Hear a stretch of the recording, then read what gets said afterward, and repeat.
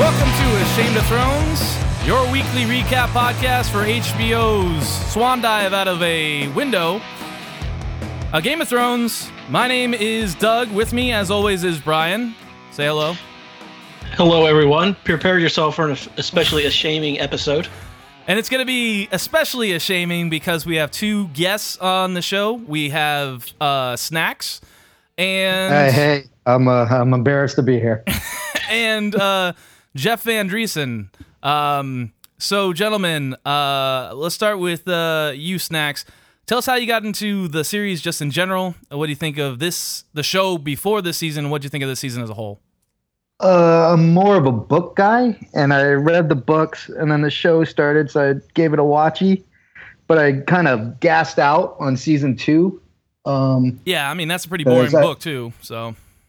And then like now that it's beyond the books, I got back into the TV show. I kind of like it and dislike it. I feel like the characters have gotten a lot more one-dimensional. Right. And that but you know. But do you chalk that up to just being the realities of making this huge monstrous epic into a television program, or do you think that they're making questionable choices as well? I think a little bit of column A and a little bit of column B. Of course, you have a ton more time and a ton more of everything in like a novel, but some of their television choices particularly make me annoyed. Being like a TV guy, so. Oh yeah, so Snacks has a background in television, so he's going to give us that perspective. But overall, before we introduce our next guest. Boy, that's being generous. Background in television. Quick question, Snacks. Did you watch seasons 3, 4, and 5? After I started watching this season again, I just cherry picked episodes. That's probably the way to do it. He's a real expert. Got a real expert on the show. That's great. But what did you think of this season? Because I have an opinion about this season, but I want to hear yours. I mean, like, I don't know where to start. Like, on the one hand, it's exciting that I'm getting new news that hasn't been released yet. Yeah. You know, on that side of things, that's fun. On the other side, I think they do certain things that are lazy. Yeah, of course. And then, so I don't know, mixed emotions. I would say I like it. I'm looking forward to more. There you go. Yeah, I think that's what I wanted. Like overall, I have to say I was satisfied with this season. Now I have the same complaints, but I had overall had a positive experience after this season compared to, let's say, last season, which was one of the impetuses for starting this podcast.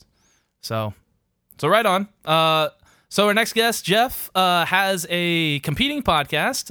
It competes directly with this, even though it's fictional. Yeah, we're the Ashamed of Thrones of the Boston audio drama area, for sure. So, Jeff, tell us about you, who you are. Tell us about the podcast you have before we get into your A Song of Ice and Fire / Game of Thrones cred.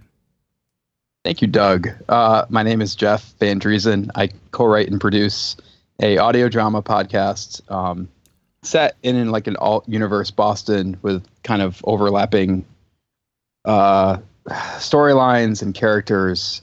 Lots of weird stuff happens. It's kind of a strange show. Yeah, if you had to is it like would you how would you characterize the fiction? Like serial pulp or surreal? Like how would you, if you had to describe this? May I answer this one, Jeff? Right. I'd start off with the word erotic. Erotic. It's an erotic journey through the streets of Boston. Right. I don't think there is a single sexual thing that happens in the entire show. It's all the subtext. Trust me. It's all innuendo. It's subsexual. I'm joking. No, I'm not. No, yeah, I am. I would characterize it as the word that people throw around is speculative fiction, which is a way of saying kind of like it's. In my opinion, it's like a fancy way of saying magical realism. So I think that's a term I would use. Okay, that's. And I don't want to put in too many jokes early, but I think we were actually saying speculum fiction. Very good. We'll give you a P. Okay. Let's move on. I'm sorry. That's we were not supposed to cut. prepare material. Yes, we're derailing this. Yeah, I did not do that, by the way. All right, we're off to a great start. All right, so yes, please check out Greater Boston. A friend of mine named David has contributed music to a couple of the episodes.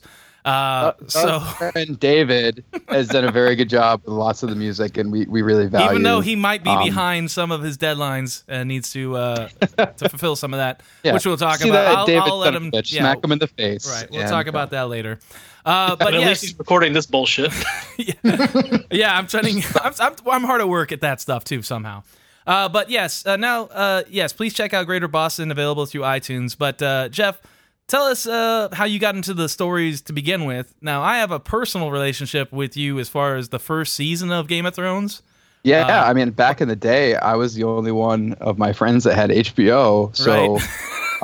By the way, I still don't have HBO. Yeah, I mean, this is before HBO Go, where everybody could watch it with one password, you know. Right. So, did you read the books at that point? No, you and our mutual friend Jim were very excited about it, so you guys came over and we'd watch it together, which was kind of nice. I kind of missed that sometimes, and I really loved it.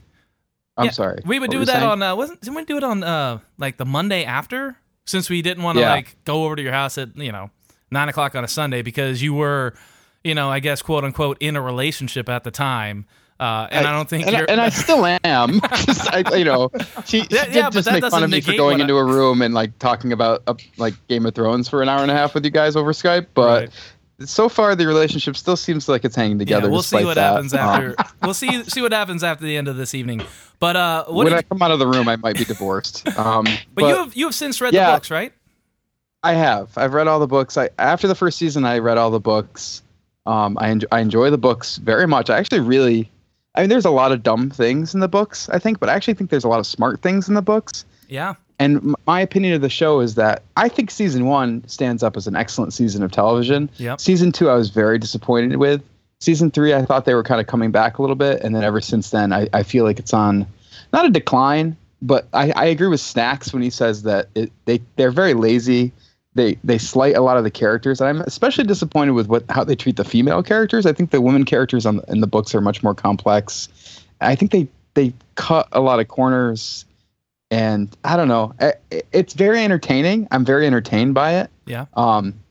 Especially some episodes more than others. But overall, I don't think that it's as thoughtful. And it's weird to say that George R.R. Martin is a thoughtful guy because I really don't think he's that thoughtful. But in comparison, he's like leaps and bounds more thoughtful than the show. Well, I think the greatest, I don't know if you can say it's the greatest compliment you can give to a story writer. Maybe it's not. Maybe it's a detractor. But the fact is, you read those books twice, you're going to notice so many other things. You're going to notice connections you didn't notice before. You're going to see the seeds of plot points that pay off, thousands of pages ahead being planted within the first couple chapters. So I find that to be fascinating, which is why I'll reread the books. I've reread the books at least 3 times now. So I just find it fascinating. But there's a lot in there for sure. Right. Yeah. And what did you think of this season? Do you think, as an overall, did you think it's on an upswing? Were you just entertained? I was enjoy it? Entertained at the end, but even the entertaining episodes, the last couple of episodes, which honestly might be the only 2 I could say I genuinely liked. Yeah. Of the season, like there were moments in other episodes I liked, but the last 2 are the only ones I walked away from saying like those were good. But even after that, I would think about them and I kind of think, this was really stupid and that was really stupid, and don't get me wrong, I was definitely entertained by them, but I thought that there was a lot of just really kind of lazy storytelling. And you're stupid and lazy. I like them. Yeah, I know. I keep saying the same things over and over again, but well, here's the thing: is I've been saying it's lazy storytelling, and I don't know anything about storytelling. So it's great to know somebody else who produces and writes fiction on a regular basis is in agreement. When I think they like cut needless corners, and I think like I can come up with scenarios off the top of my head that seem like they would make a little bit more sense and be true to characters. I don't know. You've done that repeatedly in this podcast, and I've always been nodding my head. You've listened to this podcast? I do. Sometimes not the whole episodes. What? That's insulting. Are you hanging up on me? No.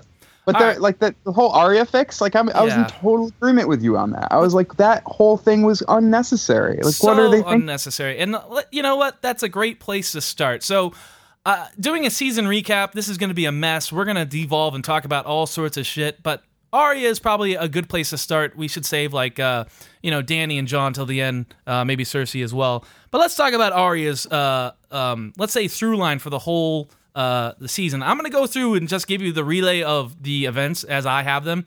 Please feel free to correct me as far as the accuracy of the events, but at the end we'll just devolve and talk about it. Okay. So we start. Arya is getting publicly beaten as a blind girl in the streets. And these beatings just continue for 2 whole episodes. Bum fights. That's it was it. fucking bum fights. All that happens in 2 episodes is she gets the absolute shit kicked beat out of her by a stick. Right, that's all that happens. Then somehow she gets brought back into the House of Black and White after, basically Jaqen says, "Do you want to quit?" And she's like, "No, I don't want to quit." And he's like, "Good answer. Now you can come back inside." But she fights for a while, gets a little better. She gets her sight back. She's given a mission at that point to kill an actress. She goes to kill the actress and learns that the actress is involved in a play about the War of the Five Kings. The actress is portraying Cersei. She appreciates the actor from a talent standpoint. Gets to befriend her. She talks to her inadvertently in the back. They form a certain bond, and then Arya decides to not kill her and actually foil the assassination attempt. The waif takes this as the go-ahead to ask permission to kill her. Jaqen says it's okay. Arya hides for a minute, but then decides to stroll around like an asshole while being hunted. So stupid. Right, stupid. yeah, and please, you can comment this at the end. But then she's just walking around, throwing money around, dressed like she's from Westeros, not hiding at all, not acting like, hey, there's a guild of assassins after my ass.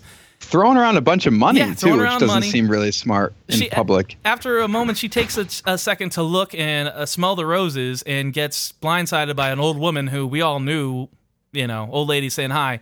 She gets slashed across the belly and then stabbed twice in the goddamn gut, is able to headbutt the waif, jump over the edge of the bridge into the canal water, and then stumble off bleeding while, once again, the public of Braavos just doesn't do a goddamn thing. It really doesn't care about goddamn street rats. Just like Boston, man. Just like fucking Boston. It's a very similar moment. At that point, Central Square. Yeah, and we'll get into this because at Wendy's. that point,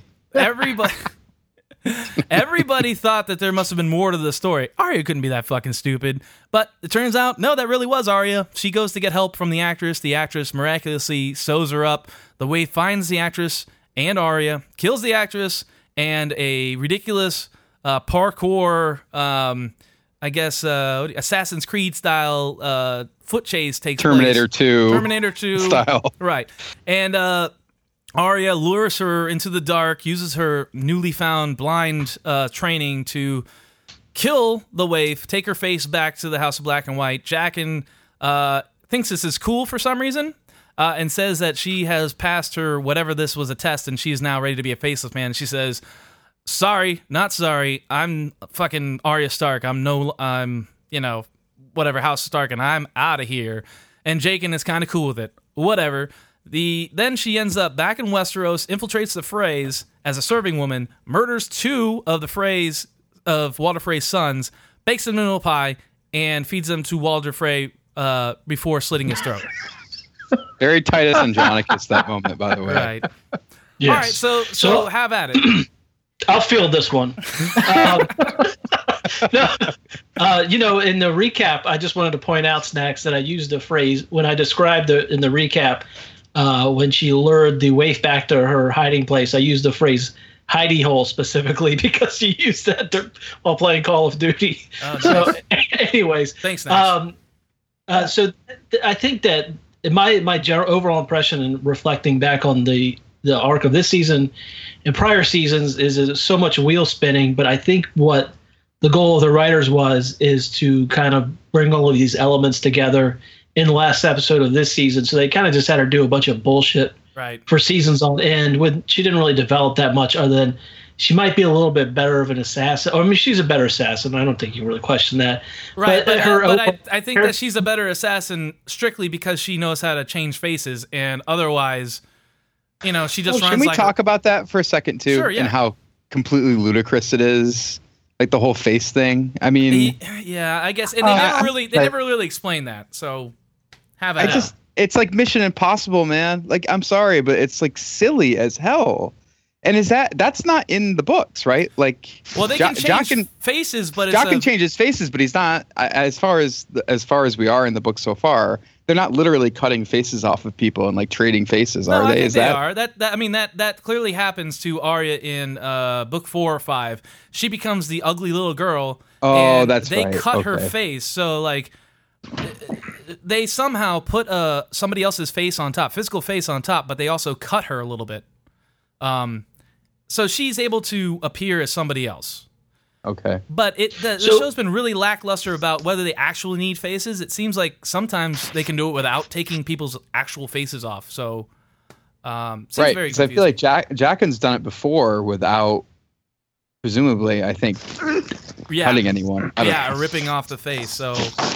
Are you guys really worried about the science and magic presented in the books and the TV show? I think again, there's fucking dragons. There is fucking dragons, but at the same time, I think you can use magic. You just have to have ground rules for magic and never violate those rules. Well, that brings me up. My point is that I'm kind of like, I love universes with rules, and I love universes that follow the rules. Yeah.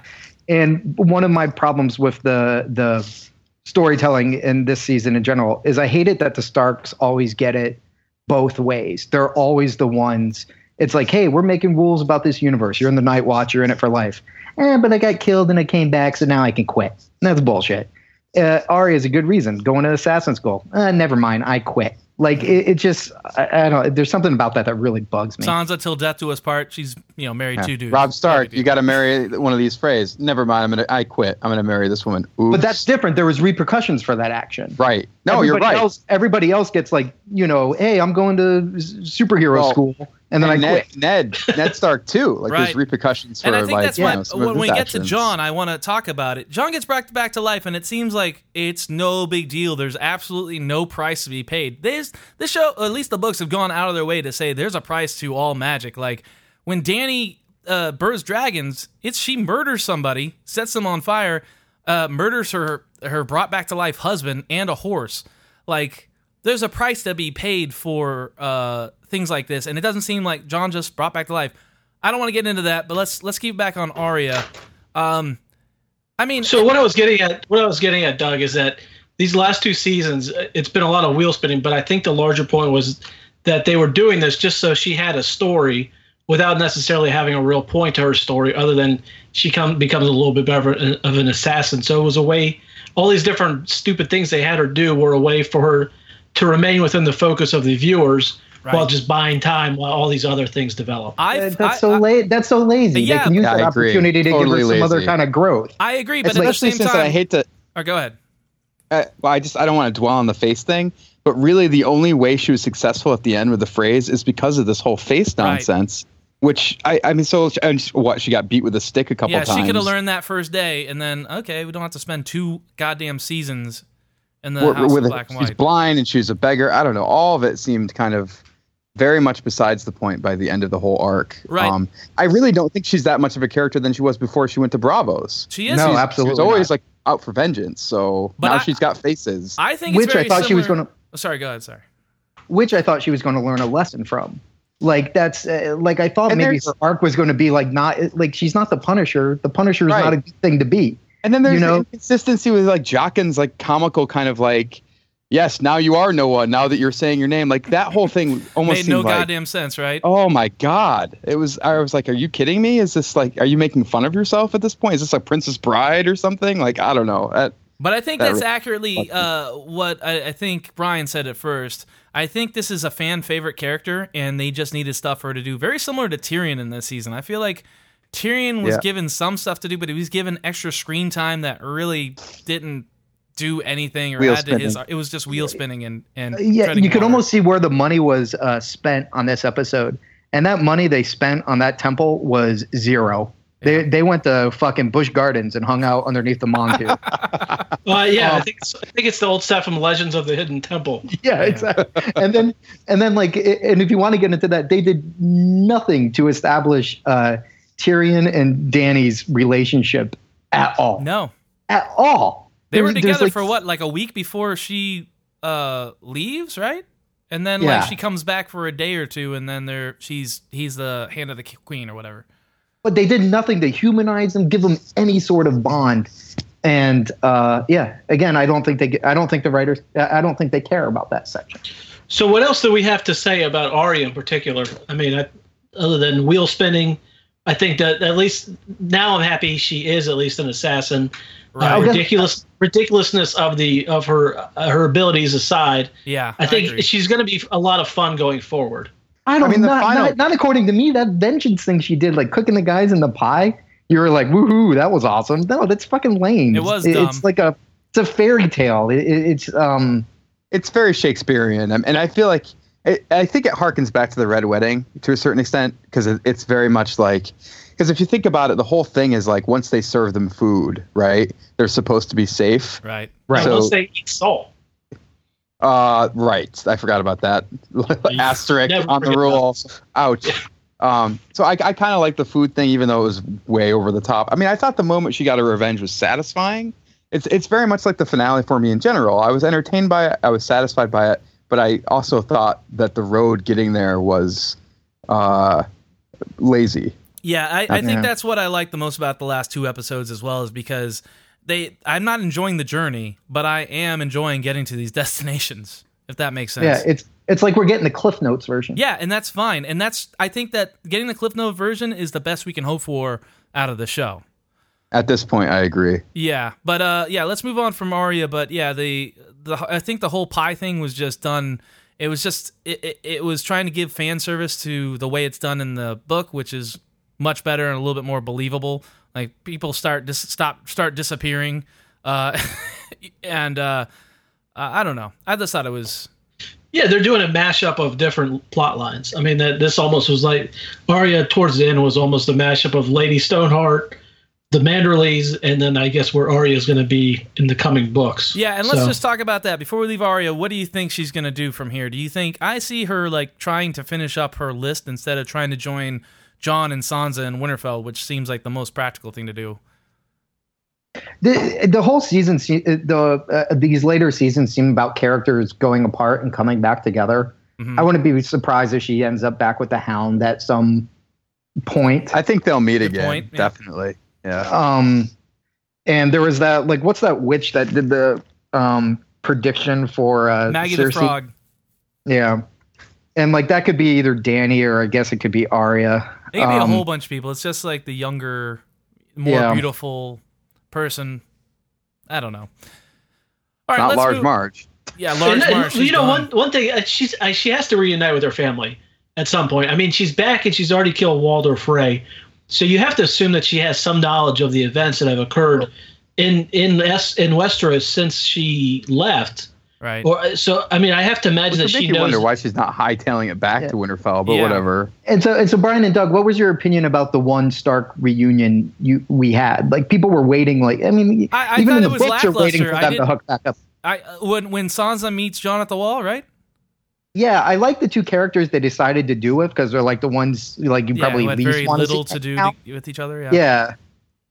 I don't know. I was underwhelmed. Like I heard like reviews and articles saying that it was like moving and powerful, and I was like, no, it was just kind of like nice, but it didn't really hit me too much. But let's move on. Let's get some of these minor characters and character arcs out of the way. So Silly, or Sam and Gilly, the power couple, decide to go to Old Town, but before Sam decides, hey, we're not going to Old Town. I'm going to drop you and the baby off with my dad. They meet Sam's family. Everybody's cool except his dad, which is an asshole. We knew he was. And despite the subterfuge that fails, Sam gets his dad to agree to take in Gilly and the babe. But Sam later thinks better of it and sneaks them out, and also steals the ancestral Valyrian blade, which we know can kill White Walkers and others, or whatever the show's calling the zombies and their the overlords, the Whites or whatever. They arrive in Old Town where after hitchhiking, and Sam has to wait around, but while he's waiting, he gets to read a shitload of books.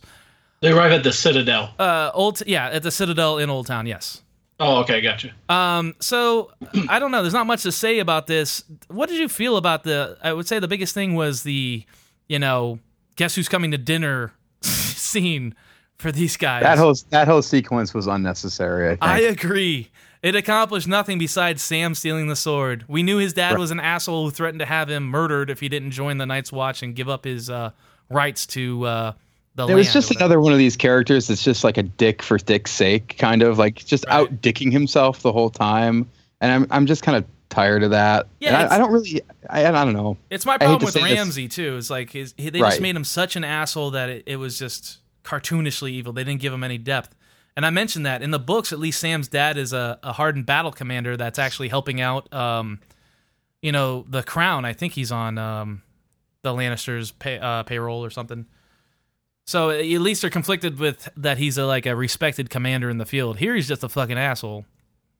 I don't even really understand why we needed so much Sam this season, since the payoff seems mostly just to see the Ravens take off at the end. Like that really seems to be the only reason why we're even in Old Town in the last scene, other than it's important for us to know that he's arrived, I guess. Well, I think that Sam's arc in this season has been to get him eventually to be the maester that helps Jon defeat the White Walkers, as well as bring his family's sword into the mix, because I think he's one of that sword is between maybe 5 to 10 Valyrian steel swords in the kingdoms, which is obviously going to be critical because it's one of the few things that can kill White Walkers. Kill the White Walkers, yeah. Yeah, so it's just moving the pieces across the board a couple of steps, and then they also tried to do some they do these scenes that are kind of a combination between character development, and I think they need to let the audience breathe at certain points.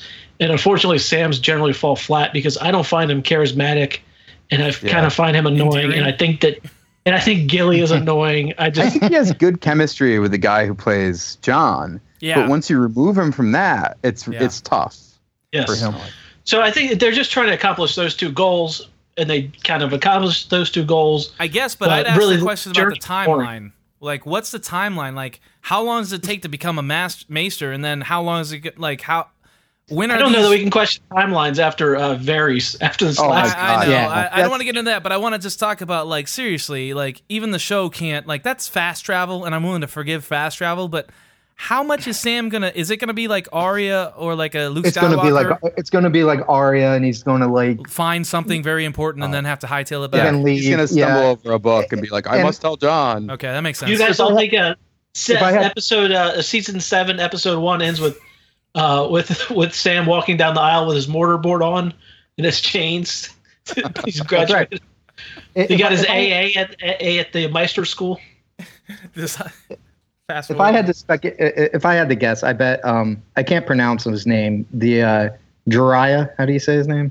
Jorah, the guy with the grayscale. Yeah. Yes. I bet he'll end up in College Town trying to find a cure, and then he'll end up with the sword from Sam. That makes a lot of sense. They'll be like buddies hanging out, and he'll help cure leprosy or whatever. Damn, Snacks, if you got that right, that's a hell of a prediction. Yeah, you heard it here first. All right, so let's move on. I don't really think there's much to say about those two. Let's talk about the Hound. He's kind of like a leftover. He has his own little adventure that really doesn't intersect with the other Why was the Hound in this season? I don't know. I think it was just I really think the show tried to have an oh shit moment every episode this season for the most part. We had people dying. We had Duran die. We had Bolton, Papa Bolton die. We had Hodor get killed. I feel like it was just they needed a surprise every episode. But yeah, it seemed like a waste. Why not save this for another season? Yeah, I would have saved it. Yeah. I mean, I imagine they're setting something up for next season, and they didn't want to have all the setup. But really, think of what he did. He just killed a couple people and ran into right, and he didn't really have a story to tell. It didn't seem like he accepted pacifism or anything. It seemed like he was just back to killing, which he was always killing. So yeah, it didn't seem like he was a pacifist at all. He was just hanging out with pacifists and isolationists, and he was just. My favorite moment of the Hound is when he pissed on the Lady Stoneheart theory. In all of the fans' faces, right. And I thought that was a wonderful fuck you from the writers. Yeah, the writers in the show, they try to do these meta moments. Some people argue that in the season finale, they said sometimes the old has to end for the new to begin, and some people think that was a meta statement. At one point, Brienne veers off her book plot in season 3 or 4. and like they do this real tedious thing where she's like, should I go to where I'm supposed to go in the books, or do I go to a different adventure and meet up with Arya? So here's the thing: is you can do that if what you provide is awesome, but if you shit all over the source material, and you can't bring it or elevate it, I don't know. I think you just look like an asshole. But I understand, like, bringing Lady Stoneheart back at this point would just be beyond the pale. At this point, would not make sense. I agree. No, I agree. But they also, I agree. I also agree that they're whatever they're doing there, it might be like a funny joke, but there's not a heck of a lot to it, and it kind of just undermines his whole reason for being there in some ways. Right. I feel like Lady Stoneheart is another form of resurrection and would have eased us into Jon's eventual resurrection. That's my problem with it. I think that we're going to see Sandor play a key part moving forward, and I think that these scenes were kind of a check-in on him to bring him back, because he seemed like he was dead prior. Right. Yeah. So I mean, I think that's ultimately they were trying to accomplish. But like we discussed, he's not dead. I know. Well, like we discussed in that episode wrap up, they basically spent a lot of time wasting Al Swearengen's talents. Yeah. And and just kind of spinning the wheels.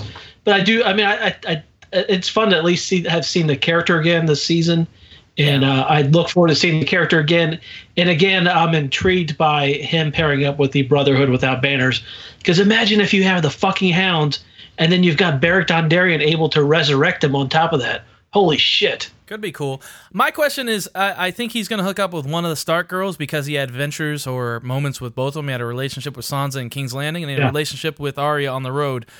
Quick, I'm just going to go around the room. Tell me who you think he's going to be hook up with first, or at all. Hook up in the like make out. Like, like I mean like pound. I mean like, just like totally, finger blast. Finger blast.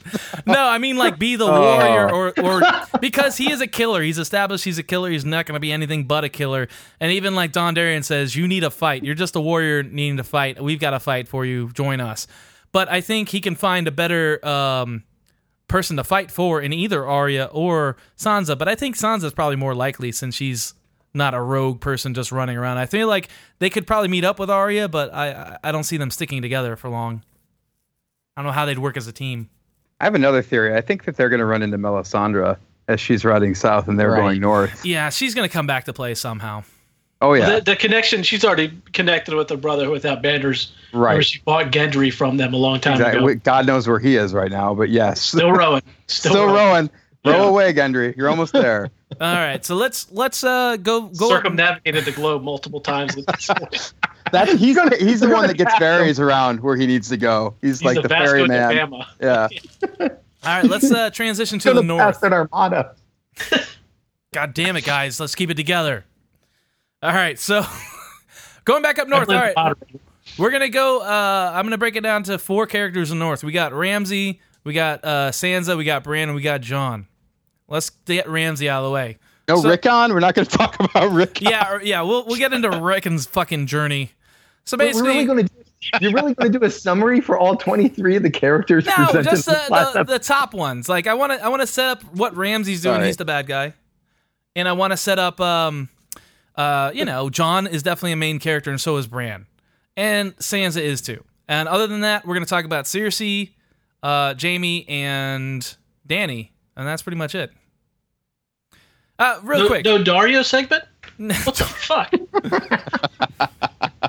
My boy. All right, so Ramsay gets it bitched out by his dad for losing Sansa in the previous season. Roose informs him that he's about to have a son with Fat Walda. When his new pal, the Karstark, arrives, wanting to switch sides, Ramsay decides to murder his father and stepmother and stepbrother, who is born. Then later, the Umbers join the Boltons and deliver up Rickon and Asha, who come back for like 5 minutes before they're killed.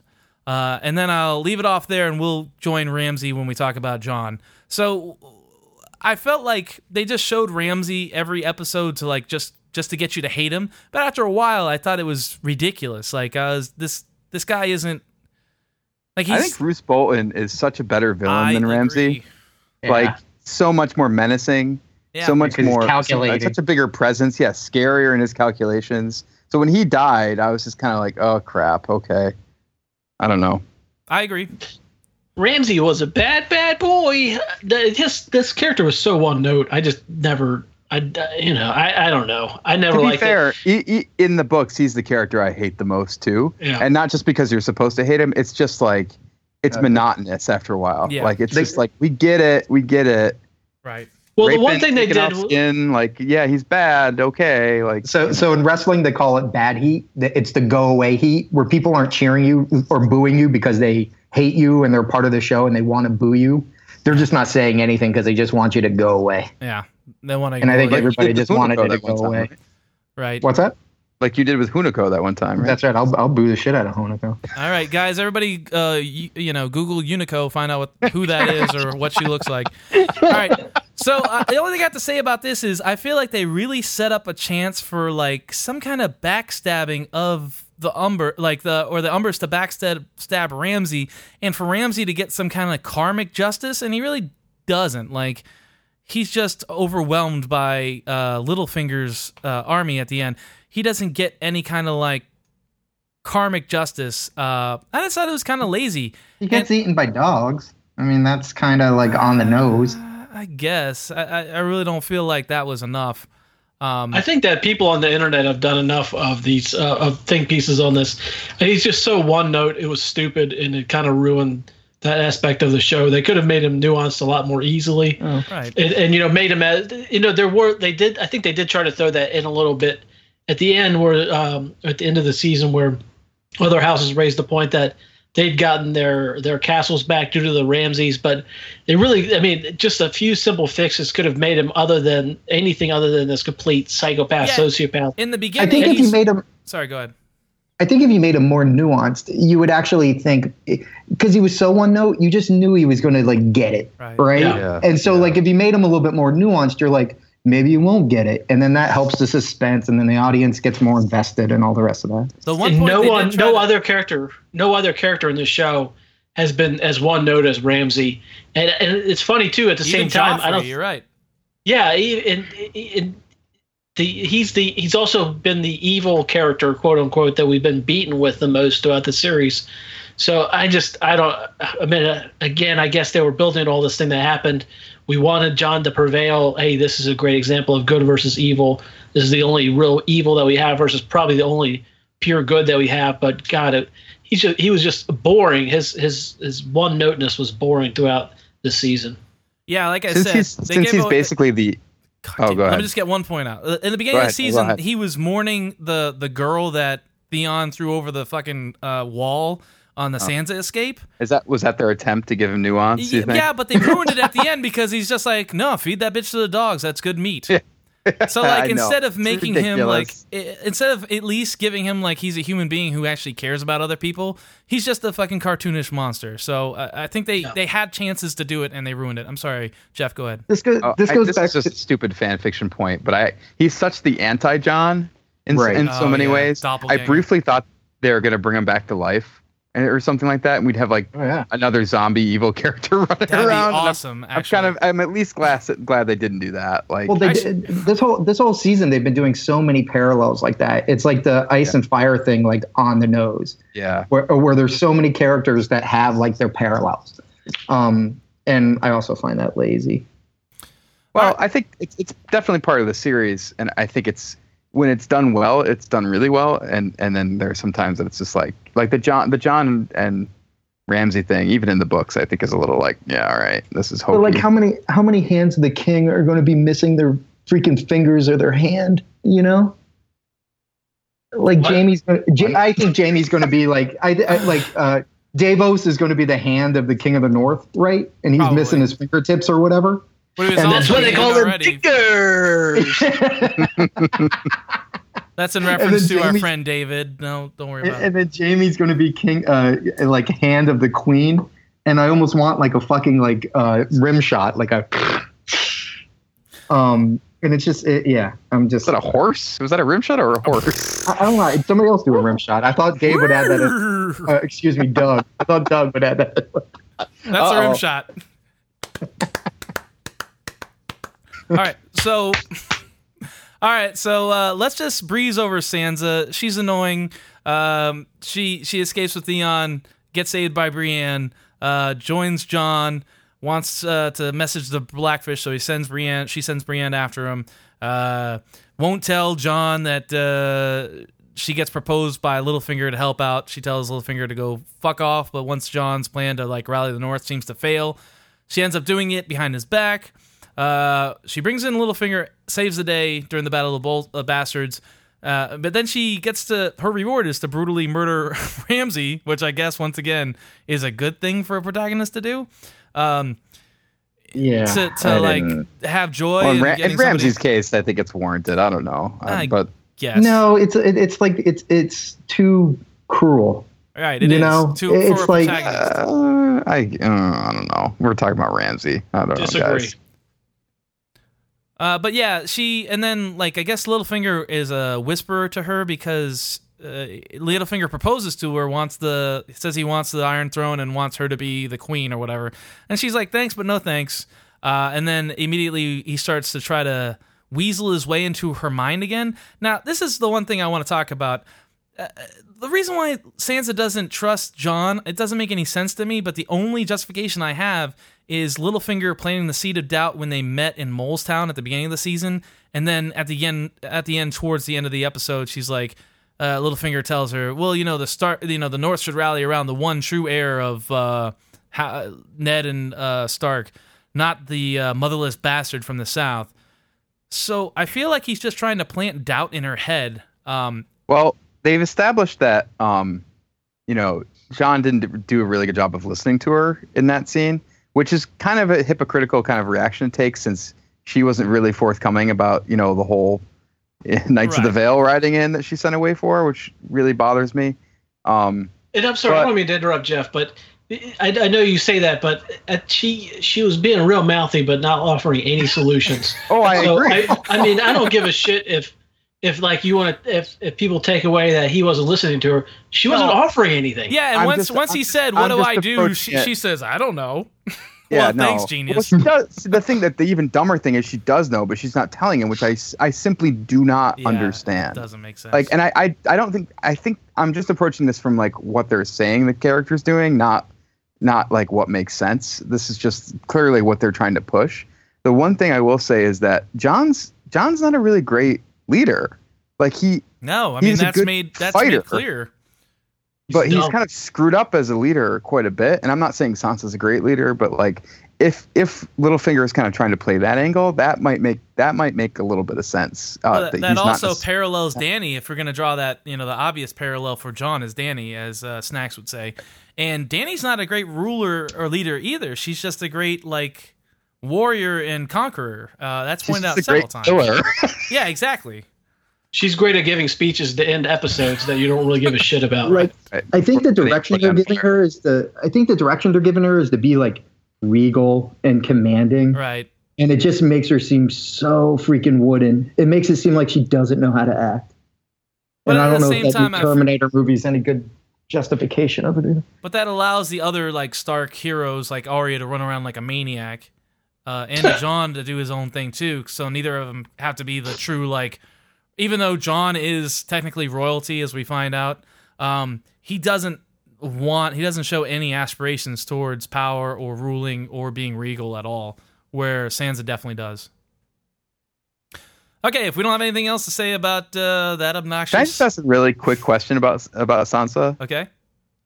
Where do you think she's going in the books, and do you think it's going to be anywhere similar to how the show has portrayed her character in her arc? I feel like they've just shat all over her by backpedaling her with Ramsay last season, which is I had a real big problem with that.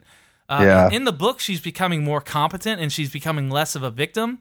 They tried to introduce that in season 4, I think, where she came out from the Vale and she was wearing a black robe, she had a wardrobe change, which is supposed to, for a woman, is supposed to signify a significant change in their demeanor. And it made you think she was going to be in power. She was going to stop being a pawn and start being a player. But I'm going to be evil now. I'm going to be manipulative. Right. Yeah. I still think that's what. I still think that's exactly what they're trying to do. I think so too, but I really hated the fucking reversal of her being a victim for one whole season in season 5, just to spackle to get this whole thing to happen with the Bolton Bastard Bowl thing that we had. I disagree with a lot of this. I think that she is taking more agency. We talked about this last episode, but I think that she is. Weren't you the one that was just saying that she offered no advice during that whole sequence? Yes. No. I mean agency as far as ruling. Did you use the word mouthy? Yes. Yeah, you call her mouthy. She got a little sassy. Sassy Sansa. No. I do think. I think that again. I think she realizes that she is not in a position to rule armies.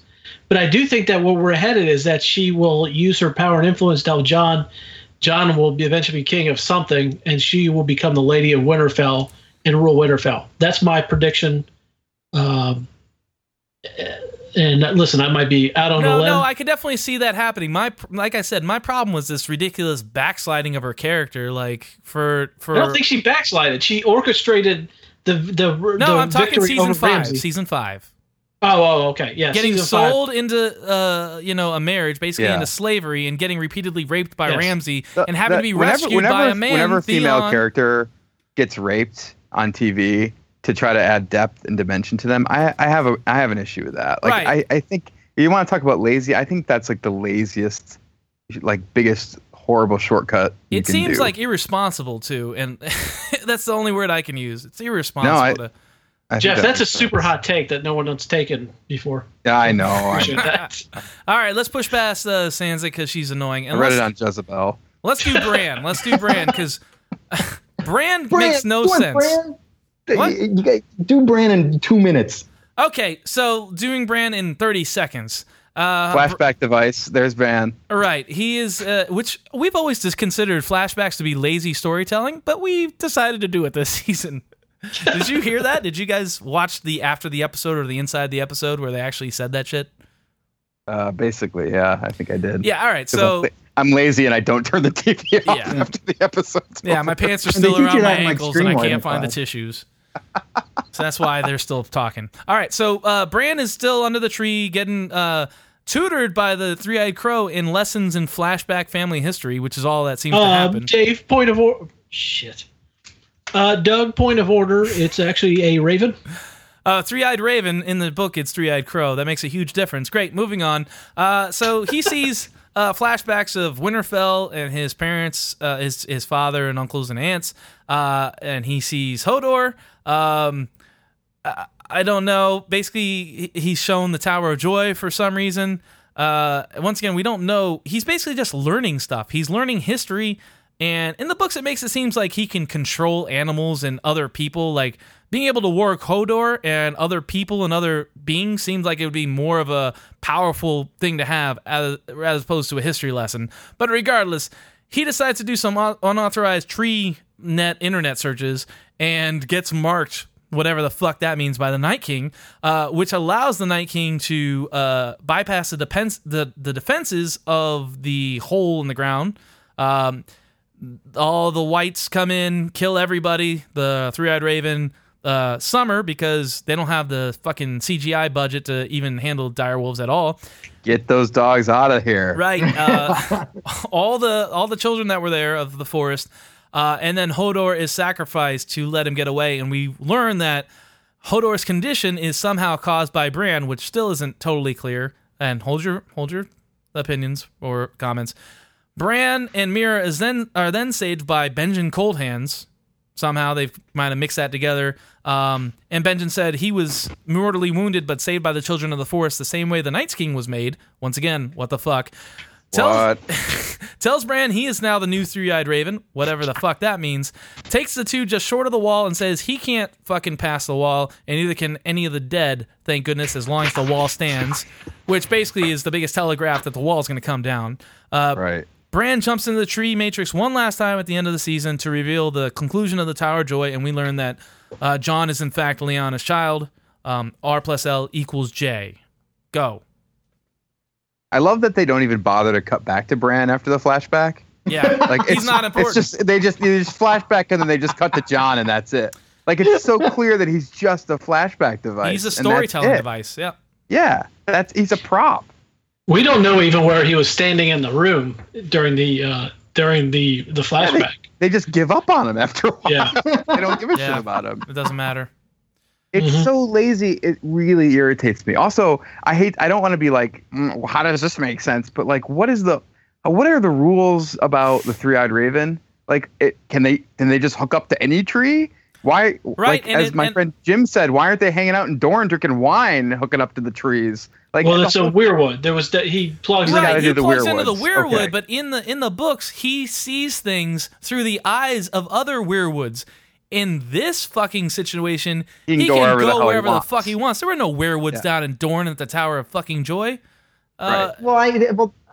That's also probably just for television purposes. It's just easier to portray it that way. Like when you're doing the Ghost of Christmas Past. I just want rules. I want defined rules. There's a weirwood in Winterfell. Like, why can't he just go? Like, I don't know. Why couldn't that scene have happened? Why is the three-eyed raven where he is? Like, that doesn't make any sense to me. Is that just because it's protected? Why isn't he on the other side of the wall then? Like, so much of this makes me want to go, huh? Like, this is not clearly thought out. It's just lazy. It's just really kind of I don't know. It just really bugs me. What did you think about the hold the door Hodor thing? Because people were like blown away by that, but I was still like scratching my head going, I guess that's clever somehow, but I don't see how it really makes sense. The only thing I can think is it's a moral lesson for Bran about his ability to jump into people's bodies. That's the only thing I can take away from that. All I hope happens is that every bad decision, every evil thing, every mistake that happens to the Stark family over history was all Bran's fault from time traveling. Yeah. Like he was the executioner of his father. Yeah, he fucked everything up, and it's all his fault all the time. I did. He warged into Joffrey to say kill him. Yeah. He warged into the Hound and got his face burned off. Like every bad thing that happened to everybody in this book. No. Actually, that's a theory. I love it. And it's a great theory. The theory goes that like this is just Bran making different decisions throughout history, kind of like when Homer goes back in time and he just, he swats a fly and then he comes back and everybody is, has three heads or whatever. It's just Bran constantly trying to live like in eternity, trying to affect the different outcome for the future, and it never works. That's a fascinating idea, but that's definitely not what's happening. It just didn't make a lot of sense, and I really don't care. The only thing I care about is how is Bran going to, as the three-eyed raven, what are his powers? How can he affect things in the real world besides just getting knowledge and telling Jon, hey, Jon, you were adopted. Great. Like, how are they getting anywhere? Like, what's her name cannot carry him. He's hitting full on puberty now. Like, how are they even going to get to the other side of the wall? Some fucking nerd pointed out that this is the same fucking weirwood from like season 1 or 2 where Jon says his vows. So it's near the Night Fort. Basically the hole, the only known passage that we know about on the show between the north and the south, this Castle Black. So it's close to Castle Black. So she's got to carry him a couple hundred yards. Gotcha. But I hope that's how the next season starts, by the way. I want to see that. But how does Bran factor into the show or the books, really? I don't have the slightest clue. I don't think about Bran ever. He's going to be involved in we've talked about this to some extent. He's going to be involved in... He'll warg into a dragon. I don't know. Doesn't matter. No, that's a very common theory. I mean, that can't be pushed aside or dismissed. But I really he's gonna be instrumental in the wall coming down, because that's the only explanation that we have for the wall coming down. There's no reason for the living to go fight the dead if the wall still stands. There's magic still protecting everyone. Okay, all right. So given that, why did the three-eyed raven bring him? What was the three-eyed raven's purpose for training him? What was the three-eyed raven thinking that Bran would do? Tree matrix training, I guess, right? Yeah, but there are theories. But for what purpose? Well, there are theories that the three-eyed raven and Ben Hands are working against him. Then you also go from the perspective of everything was already written, so which is a bullshit cop-out for not being able to explain everything. I don't know if it makes a lot of sense, because if it did, I think I said this last time on the last episode recap, Bran should just kill himself right now, because then the dead have no access. But that's not the way it's going to happen. Otherwise, we wouldn't have a series of books. So you're saying the three-eyed raven is essentially the dungeon master, moving all the pieces into where they need to go? No, I just think he's a cop-out for what the explanation of how he's part of the cop-out of explaining how the dead pass through this magic wall. So just like how they got through in the forbidden zone of the Three-Eyed Raven tree base, they're going to be able to get through the other side of the wall. Yeah, I mean that's the most likely explanation. Up and touch Bran, and he's going to be like, "Whoops, I did it again." Yeah, but having said that, yeah, even if that's the case, he's going to have to pull an Urkel. Did I do that? I did that. Is he going to be inside Jaime Lannister having sex with Cersei and pushing himself out the window while it happens? Yeah, he actually shoves. That's the only way he can climax. Snacks. All right. I do want to say no. That is a great point. The theory that we have now is that Bran's being marked, quote unquote, will be how the Night's King and his people can get past the wall. Which, okay, that's a possibility. But once again, what was the best case scenario for Bran? Like, even if he was able to become the Three-Eyed Raven and live in the hole for 10 years and learn everything, what is the best case scenario for Bran? I still don't even understand what the Three-Eyed Raven does. Me neither. What his purpose is. I don't know. And he's dead, and Bran's certainly not. All he says is, "I am the Three-Eyed Raven now." It's like, well, what the fuck does that mean? Well, Benjen told him that it's a title or something. Yeah, but like, what is his purpose? Like, I just don't understand anything about other than he's a flashback device. Which doesn't even, like, for a while I was like, okay, he's going to be the reason why Jon finds out who he is. But that doesn't even seem important anymore. Because Jon's the king of the North and nobody gives a shit that he's a bastard. He has power in his own right without his Targaryen, whatever credentials. Right.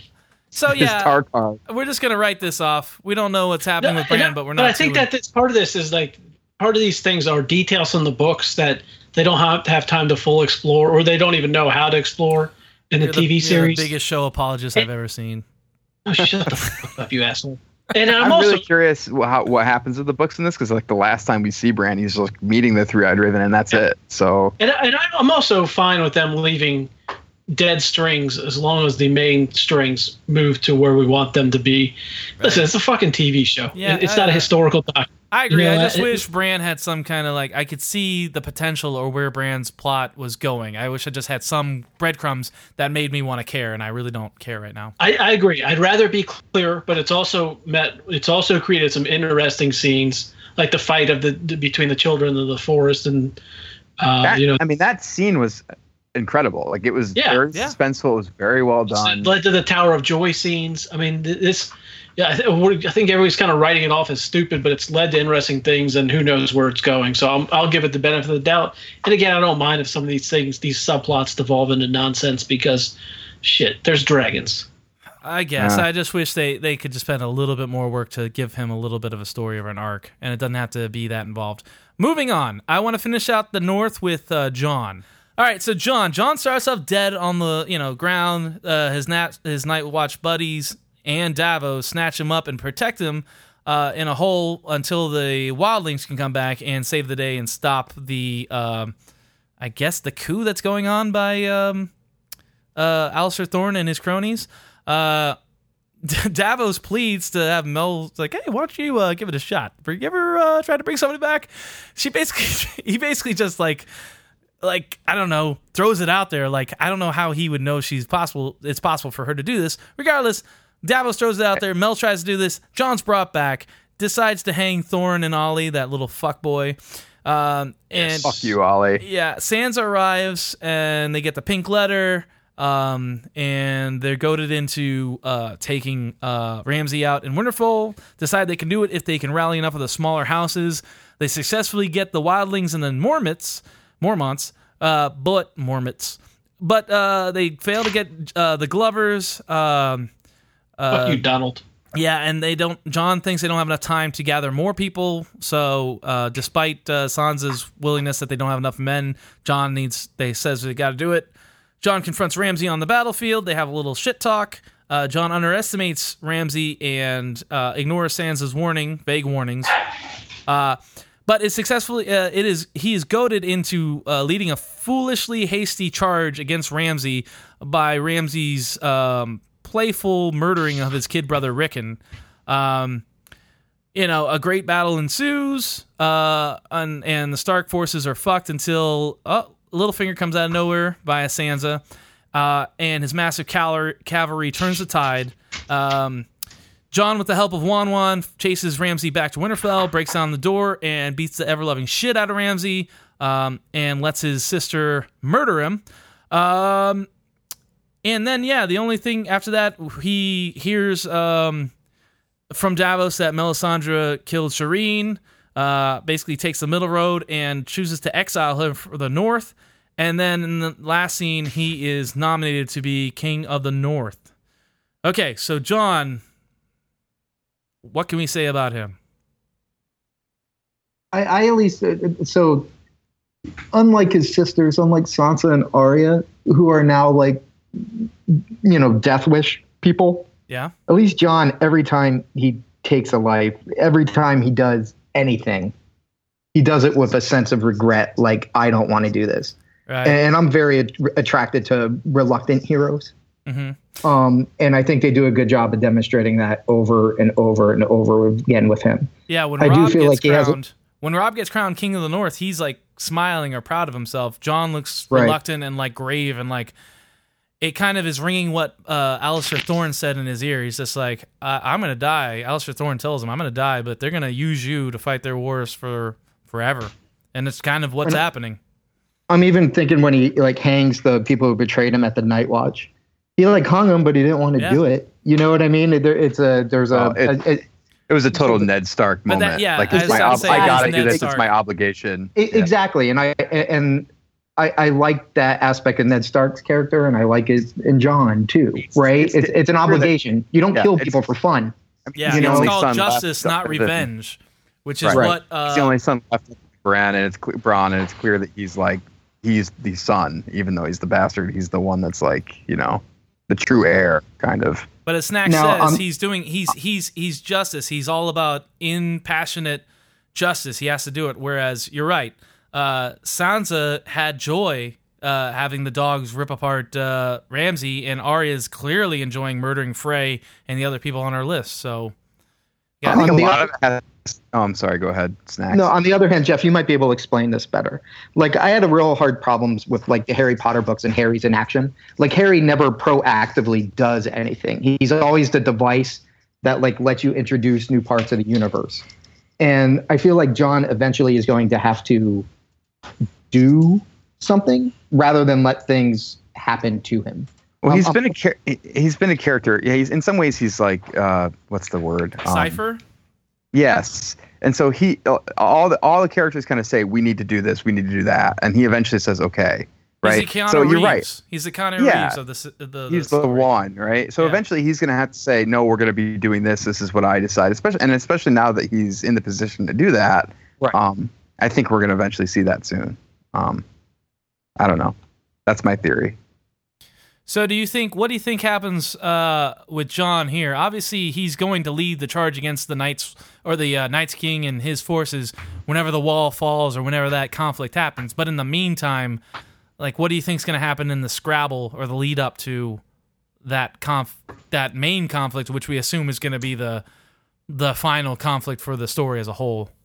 I think Littlefinger being there at the end really kind of puts the divide.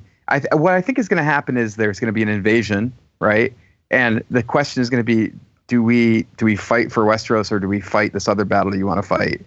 Something like that. And he's going to be like, "Screw this! Who cares?" Like, the real fight's up north, over on the other side of the wall, and other people are going to be like, "No, we have to fight Cersei," or something like that. I don't know. That's my theory. I'm sorry. Can I back up? I think that the Jon's arc over this last season was probably the most interesting arc that we've seen. Because he went from a guy who was literally dead at the beginning of the season to becoming the king in the North, which is from where he went from being the bastard of Winterfell. His mother rejected him.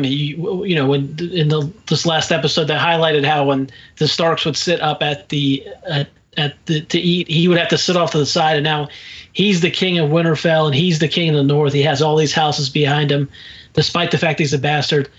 Him earning power seemed as authentic as anyone's power in this show, and it's a very stark contrast to the way I feel that Dany's earned her power. So I'm excited, and I'm actually really on board with Jon's rise through this last season. And I think that out of anybody, listen, Jon's some of his choices are stupid, but I think he's displayed probably the most courage and the most honor out of any of these primary characters that we've seen.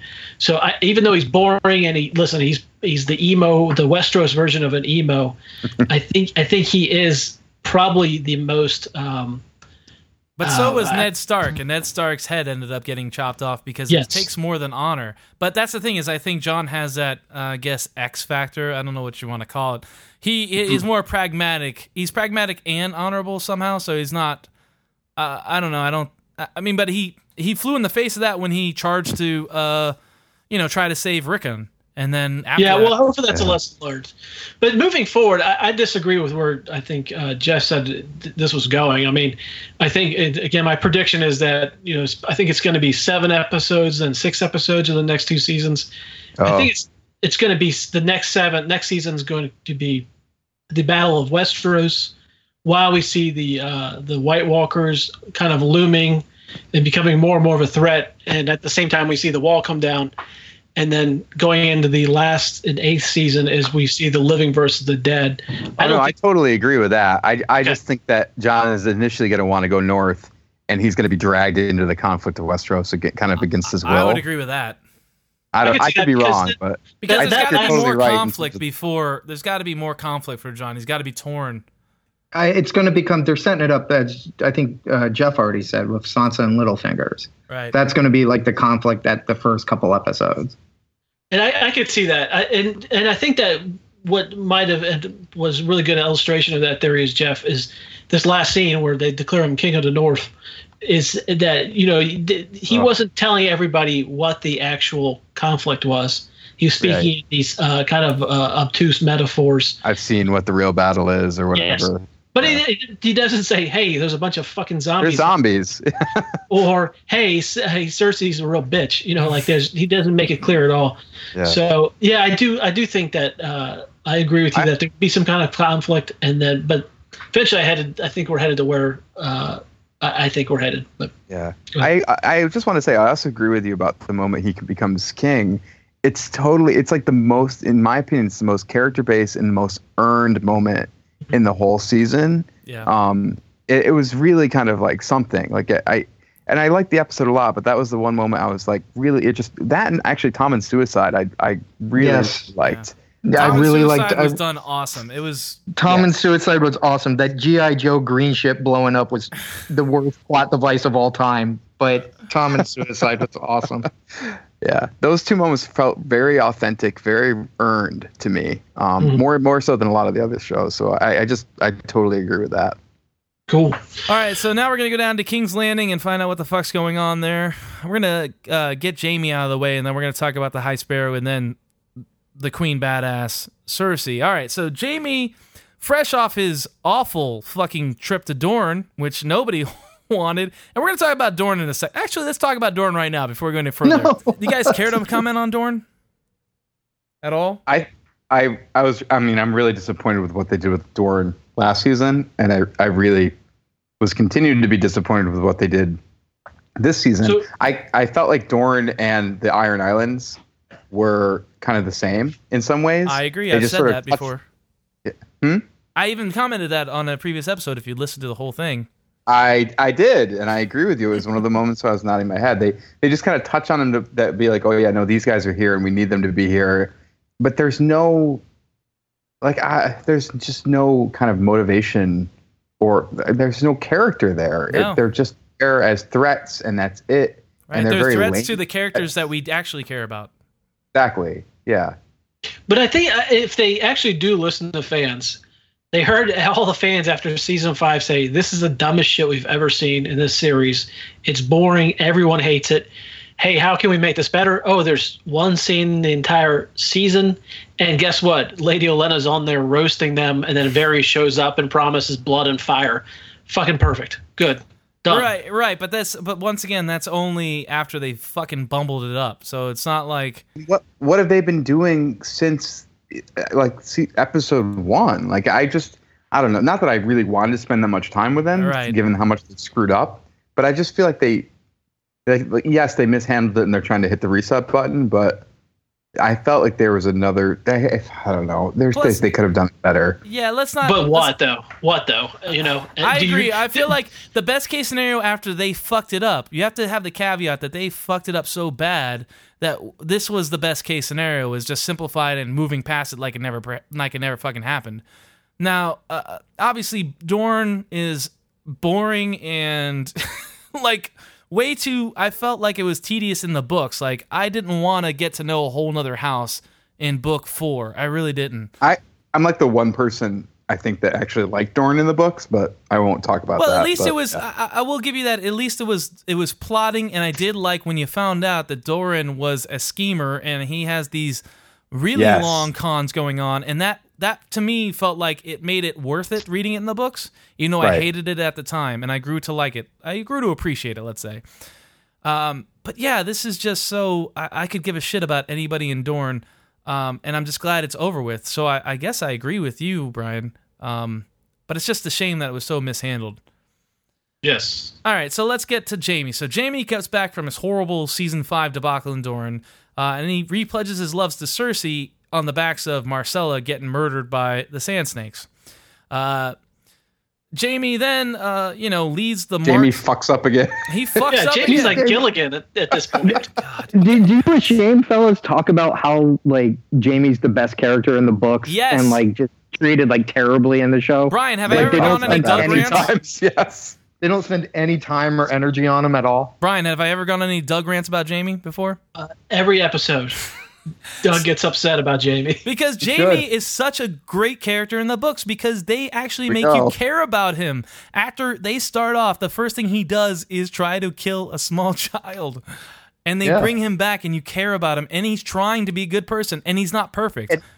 And every time he tries to do something noble, something terribly shitty happens to him. And it's not every his time. Fault. He's the he's like the knight of infinite regression. Basically, he's trying to fight this, like he's trying to be noble for his own purposes, and he's not succeeding in anybody's eyes. Like people still shit all over him, call him the Kingslayer, but he has this internal kind of like struggle to be a better person, and I find it fascinating in the books, and I really love him. He's one of my favorite. He is probably my favorite character in the book. But yes, thank you, Snacks, for helping Doug reach the quota of Doug going off on how much he hates TV Jaime. It's just an air horn sound. Jaime rant. Before we go any further with the Mic Jaime drop. rant, I gotta say, spoiler alert: if you haven't read the books or seen the show, we will spoil most of that for you here today. Jesus Christ. Jaime then decides he fucks up again, as that's his theme for this season. He fucks up again, and he leads the Martell forces in a march against the High Sparrow. That ends up failing, and he gets his Kingsguard position stripped from him. But he's then told to command the forces in the field, and he goes to take River Run. Essentially, it's a plot device to get him out of the city and away from Cersei. Where he basically tries to treat with Blackfish. It doesn't work. He meets with Brienne. Brienne proposes that, hey, let the Blackfish surrender, but take his army up north to help his niece Sansa. Jaime says okay to this, but that also fails, and Jaime is only able to take the castle after threatening to murder Edmure's small son. Trebuchet, baby. Trebuchet it against the walls. And that seems to have worked. Afterwards, he's celebrating with the Freys at the Twins, and he doesn't like the comparison that Walder Frey makes with himself and Jaime, and I guess that's the impetus for him to take a look at his life at this point, I guess. He also eyeballs In Disguise Sansa. In Disguise Arya. In Disguise Arya. That's a really disturbing scene. Right. In retrospect. Where like, is it like his night skills noticing something's off, or is it him checking out a 13-year-old disguise? Yeah, because I think that she is staring at him, and she's sizing him up, realizing who he is, so that obviously if she's paying attention to him, he's going to pay a little attention to her. He's felt kill me eyes before, and he's getting sexually catching a whiff of it. Right. But yeah, then he heads back to King's Landing in time to see, the Sept of Baelor still smoking and Cersei crowning herself. and he seems like No, he's... Okay, I like that. I like that scene for him. Yeah, like I agree. That look. Finally, it gives him a reason not to love Cersei. Thank right? you, Jeff. And Finally, there's a rift between the two. I've been wanting that for seasons now. Yeah, why is it taking this long? God knows. But and the performance he gives, like that look he gives, has so many different layers that it's. The rest of the time he's going through the motions, but it seemed like he was trying there. He brought it. I agree. Yeah. And that's all there is to Jaime. Go ahead. I think it's setting up that that he might have to kill Cersei. Yeah, absolutely. We speculated that on this podcast, and I think that is coming. But I think Jaime's arc was disappointing that we didn't see. Doug and I disagreed as to the level of Jaime attempting to become a better person, whether he's actually headed down the path of redemption that he appeared to be in the books. But I think, again, his character was more of we need to move him out of this place or this other thing can happen, rather than him actually affecting any change to the story, which was kind of disappointing. But it is what it is. Hopefully we'll start to see it. I mean, I think we're going to see some conflict between him and Cersei next season that's going to be pretty goddamn intense. So I'm looking forward to that, even though this was wheel spinning on his part. Yeah, I think this is really similar to what I talked about with Sansa. I feel like we're getting to the same place in the books where Sansa is becoming more of a player instead of a pawn. And Jaime's starting his redemption arc, or at least his severing himself from Cersei, but I just don't understand the delay. Besides... Go ahead. I'm sorry, go ahead. No, finish what you were saying. No, listening to your guys' show, I understand the delay. It can't be like the grand finale of a fireworks display every goddamn episode. You know, like Aziz Ansari has a bit like that. Like he hates guys at strip clubs that yell like "take it off" right away. It's like a performance. It's a dance. No, it takes but a little bit to get there. I wanted to see the slow build of Jaime questioning his sister and just kind of being like, I don't know, and then like trying to be a better person and like a slow evolution of his character. And I feel like it's all going to happen at once now. It all happened like instantly. As soon as he in comes one back goddamn scene, and I don't like that. Oh, she's evil. Oh, right now, I don't like her. Been. The scenes that you could have argued were, in fact, the fact I have to say the scenes that you could have argued pointed to his redemption point actually indicates that we have seen no definitive evidence of his redemption until now, other than potentially the scenes with Brienne. Right, the scenes with Brienne. Yeah, those are the only ones. And then, go ahead. Sorry, go ahead. Which is so far off from the book, and also Doug's weekly rant as well. Yeah, which I consider authoritative. It is pretty authoritative. Go on, Snacks. Nothing. I do like the aspect that he, like, the whole reason he became Kingslayer was to keep the city from burning down. And then he comes home and the city's burning down. And I know we don't want to get lost in the nitty gritty details here, but after you killed that king because he was going to burn the city down, why didn't you defuse the bomb? Like, why are you hanging on to all that wildfire?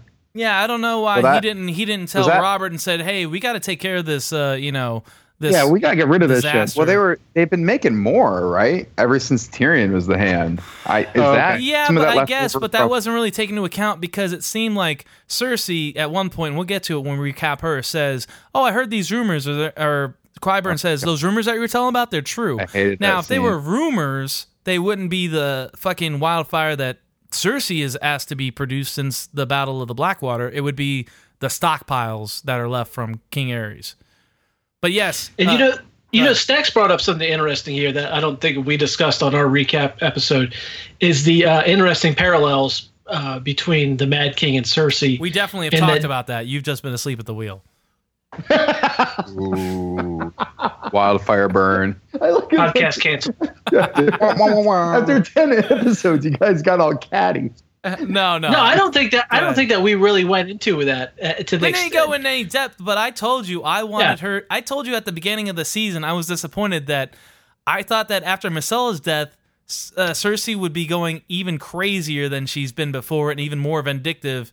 And then when we found out about the wildfire, like I thought we made connections that she would be Aerys 2.0, or she would be the Mad King. I don't think that we have hammered that. The interesting. So I don't think we've put it. Okay, maybe we've discussed the we haven't put a fine point on it, in that Jamie spent and lived almost his entire adult life with this reputation as the Kingslayer, and what he did as the Kingslayer is to prevent the entire King's Landing from burning down due to a crazy leader. And so now his sister turned into the crazy leader who burned King's Landing down. All right, well, not all of it, but a good portion. But yes, absolutely, the parallels are there, and I could definitely see, and that's the part of the prophecy that Maggie the Frog makes, but I don't think they mention that part of the prophecy on the show. I think they just talk about her kids being killed. I think the Maggie the Frog prophecy in the books definitely mentions that she will be strangled by the hands of the Valancourt, which is Valyrian for little brother. That Jamie is technically the younger brother. Now we've got Jamie returning to King's Landing, and he's seen the worst vision possible for King's Landing has occurred, and it's something that he's prevented in the past, and he's taken shit his entire life for preventing the one thing that is actually a redeeming quality. And the one thing I don't understand is why Jamie, and I know they kind of broach this topic with his conversations with Brienne, why he doesn't have like a street team out there publicizing the fact that he personally essentially saved King's Landing in the past. I've never understood that as character. He's not Tyrion. He doesn't think, period. He just kind of acts, and he doesn't worry about PR like Tyrion does in Meereen, which we will get to, so hold tight to that thought. So moving on, we got to keep this on track. Can I make one really quick Jamie prediction? And I have one other brief comment. Doug's a dipshit. Okay. Noted. Everybody's kind of hyping up a Hound Mountain battle in the future, possibly. Yep. I think it's going to be Jamie in the Mountain. I think the two of them are going to face off. Yeah. Well, they didn't really talk about in the show how, like, in the book, he's actively trying to learn to fight with his left hand, and he is terrible at it. So in the show, they haven't even shown him trying to improve his... Like, there was that one scene last season with Bronn. I think they tried to fight, and Bronn kicked his ass, but they never revisited it. Well, and they mentioned that Bronn's going to be his hand. So I kind of like Jeff's idea and taking it a step further and having it be Bronn and Jamie. And then Bronn can die, and you can have that death for that episode, and everybody can get fucking sad or whatever. I'd rather Jamie dies than Bronn. Yeah, I'm with you there. Bronn better end up on the I actually just crown. want Bronn on the Iron Throne at the end of the whole series. No, I'm actually not. That's not real. Anyway, Bronn the Sassy, sassy pants. First of his sassy name. All right, so let's move on. Let's talk about Queen Bitch of Fuck Mountain. So, listeners of the podcast know that I was let down by how ineffective Jamie was, but also how ineffective Cersei was. And goddamn, they were just saving it up for the finale. So let's go through Cersei's fucking evolution here. So fresh off the walk of shame, she learns of Marcella's death and is distraught and kind of like doesn't know what to do, and she's obsessing over the prophecy that predicted that all three of her children would die. And while she's doing this, Jamie comforts her and says, fuck everyone who isn't us, we'll be fine, which is shocking that he changes his mind. They hate us because they ain't us. They hate us because our anus? No, they ain't us. Oh. Okay, anus. They hate us? Moving on. They hate us. She gets obsessed with people talking shit about her, and we learn that later it's confirmed that she sends Frankengregor out to kill people that are talking shit about her, like that guy with the prosthetic dick in the wine sink or whatever. Just that one guy, though. Yeah, just that one guy. Was he killing more people, or is it just that one guy? I think we're led to believe that she's being petty and sending him out, maybe at least for that one guy, if not more. But she does learn that Varys' little birds have been inherited by Qyburn, which is also powerful, and she sets them twittering. We don't know what they bring back, but basically the little birds are now in Qyburn's control, and Qyburn's in Cersei's control, so that's another thing, but that really doesn't come into play. She tries to take part in small council's meetings and is rebuffed, and they just like, well, the small council doesn't have to meet here. We're just going to get up and go. It's like, in high school, if she were to sat down at like the cool kids table, and the cool kids just say, yeah, you can sit at this table, but we're not going to be here, loser. So she's rebuffed and, basically placated. But at one point, meeting with her son, trying to console him, and her son, Tommen, is getting, whispered in the ear by the High Sparrow the entire time. Tommen says he has a secret he's not supposed to tell her, and I guess the secret is that Marjorie's going to take the walk of shame. Cersei develops a plan that, we need to stop this, and she brings it up to Olenna and the Small Council and says, we're going to stop this, we're going to send the Tyrell army against the High Sparrow. The High Sparrow sees this coming, and stops the whole thing, and because he has successfully turned her son Tommen to the faith of the Seven, he's also trying to, just to touch on what he's doing, he's also trying to convert Marjorie, whose Large Marge goes along with it in order to just save her brother, but she has other plans. She's being sneaky. She's able to get her aunt Olenna out of the city, but she doesn't really talk to Tommen about her sneaky plans, so I feel like Tommen goes in hook, line, and sinker, and this is what we get. Tommen is basically in the High Sparrow's pocket.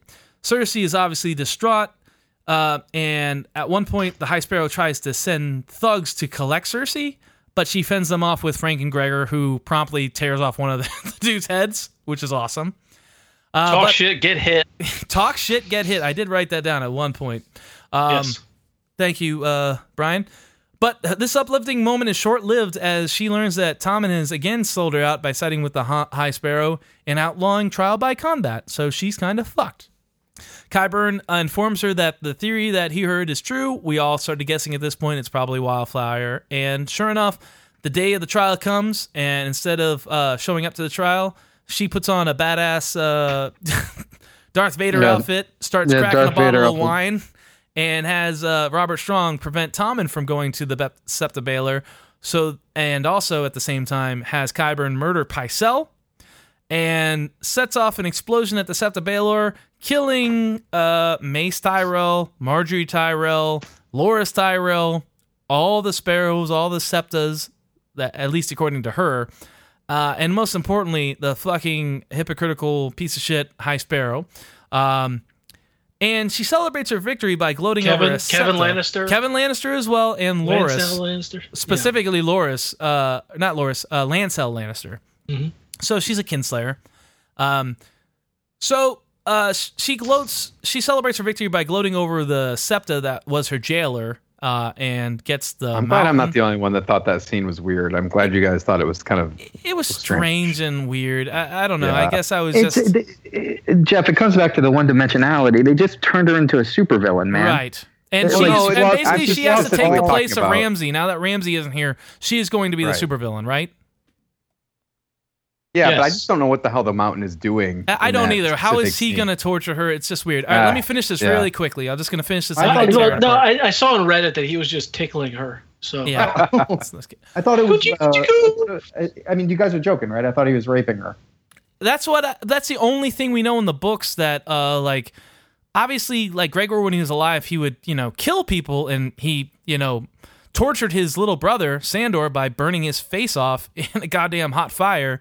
So I guess he is a zombie now. Like, that's what I don't understand. And we'll get to it. I think in the show he's been portrayed by a robot, so I don't know why he should be torturing people if he's a robot. He's just going to be doing what he's told.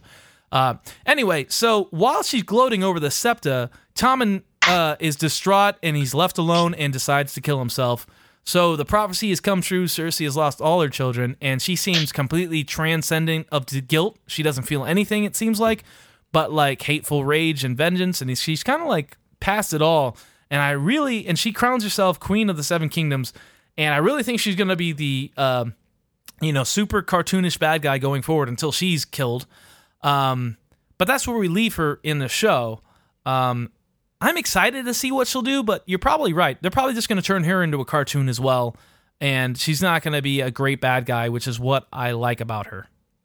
So go. I really hope they give her something to do other than being pure evil. Yeah. Because I actually really like, and I think I'm in the minority, I actually like Cersei a lot as a character. I like her as a character in the book. I find the performance the actress given as wooden as hell. Yeah, I don't think she's as bad as some people make her out to be. Yeah, at times she does seem very wooden, but I feel like she was good this episode. This episode is good. Yeah, she had that kind of like the facial orgasm that she has as she watches the Sept blow up. I thought was pretty great. I don't know. What about the Sept blowing up, Jeff? Isn't that just the laziest goddamn plot device? Well, it just ties up all these loose ends. It's just like all these people they didn't know how to wrap up. They're just like, okay, we'll just kill them all. Yeah. And I think that's also canon. And I don't know that I agree with you assessing her performance as wooden. I think that she's good. I mean, I think that I agree. her face is constantly trying to convey this thing that she's in charge and she's the baddest bitch in town. But also at moments, well, she's trying to suppress. I feel like she's always trying to suppress whatever emotion she has. So that makes like the tiny like micro expressions that she has more important. Yes, exactly. Maybe I haven't watched all the seasons. I don't see it. She's trying to be wooden, or she's trying to be stoic. I mean, that's what a royal does. Yeah. Yes. Yeah. But you see these like moments, like, and other people have done it with a little more like a flair, like Marjorie a couple episodes ago when she was shifting back and forth between deference to the Septon and then trying to convey to her grandmother shit was going down and also be terrified. I think Cersei does that on an even smaller scale. I think I mean, listen, Snacks, I haven't seen anybody criticize her acting performance, but then again, you enjoy professional wrestling, so I'm not sure what your definition I do. of good acting is. I mean, what if John Cena was in that role? Would you like that? Probably. John Cena was a fantastic actor in that Amy Schumer movie. He was like the best part. But Snacks, I know you had problems with the new Judge Dredd movie, but she was the bad guy, and I thought she did an adequate job of being a psycho. No, that's a good example. She played Icy again in that movie, and she was just a different type of Icy. Yeah, I think she's typecast as an icy person, an ice princess, I guess. I guess I'm not appreciating the little nuances she's getting because, for example, like Tyrion, he had jack shit to do this season, and when he gets that pin, he has such a layer of like feeling and emotion in a terribly written scene in characters that have no relationship as far as the show that we've seen together, but he makes you care when he's giving chicken shit, and I don't see it in her. That's fair. So it's the Cersei. She's gone. I think the book Cersei was a little more sympathetic in that she thought that she was great, and she was not presented the opportunity to be great by virtue of her husband and virtue by her sex. Yeah, you can sum it up by patriarchy. Yeah.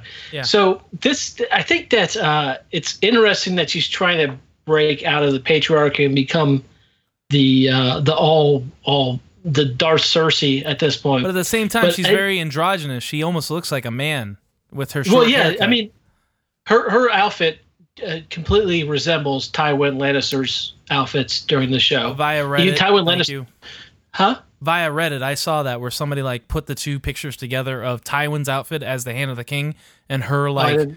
That's really interesting. They're almost identical. Huh. Yeah, I mean, he wore like black chest plates. He was never adorned in gold like the rest of them were. I haven't seen that. I'd like to see that photo.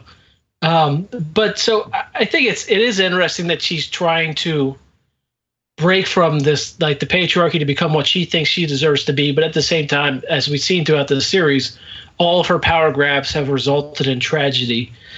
So I think the fact that she is like this self-defeating piece of crap is interesting, but now she's at the top, and this is headed for a brilliant implosion or explosion at some point. So I'm excited to see what happens with her. She's always been the character that has been isolated based on her own decisions.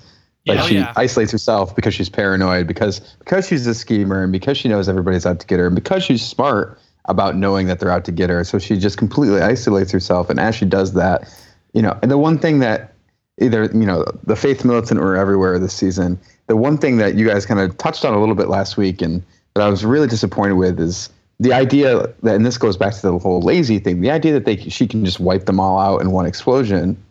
I mean, aren't there more I hate to be like, well, in the books, you get the sense that this, the religious order isn't just like this rogue group of like weird cult leaders. It's a popular uprising. It's the people. Yeah. I mean, and it's because of her and her inefficient, poor ruling, and her and the rest of the Lannisters, really. So I don't know. At the end, I wanted there to be a really unsettling feeling, and there is a little bit when she's taking the Iron Throne, and I want the rest of the kingdom to be like, "Fuck this." You don't really get that sense at all. Well, I get the sense that makes it even more dangerous if she's in that power, and everybody hates that she's in that power. That's just a catalyst for horrible horribleness, and I think they kind of skimped over that.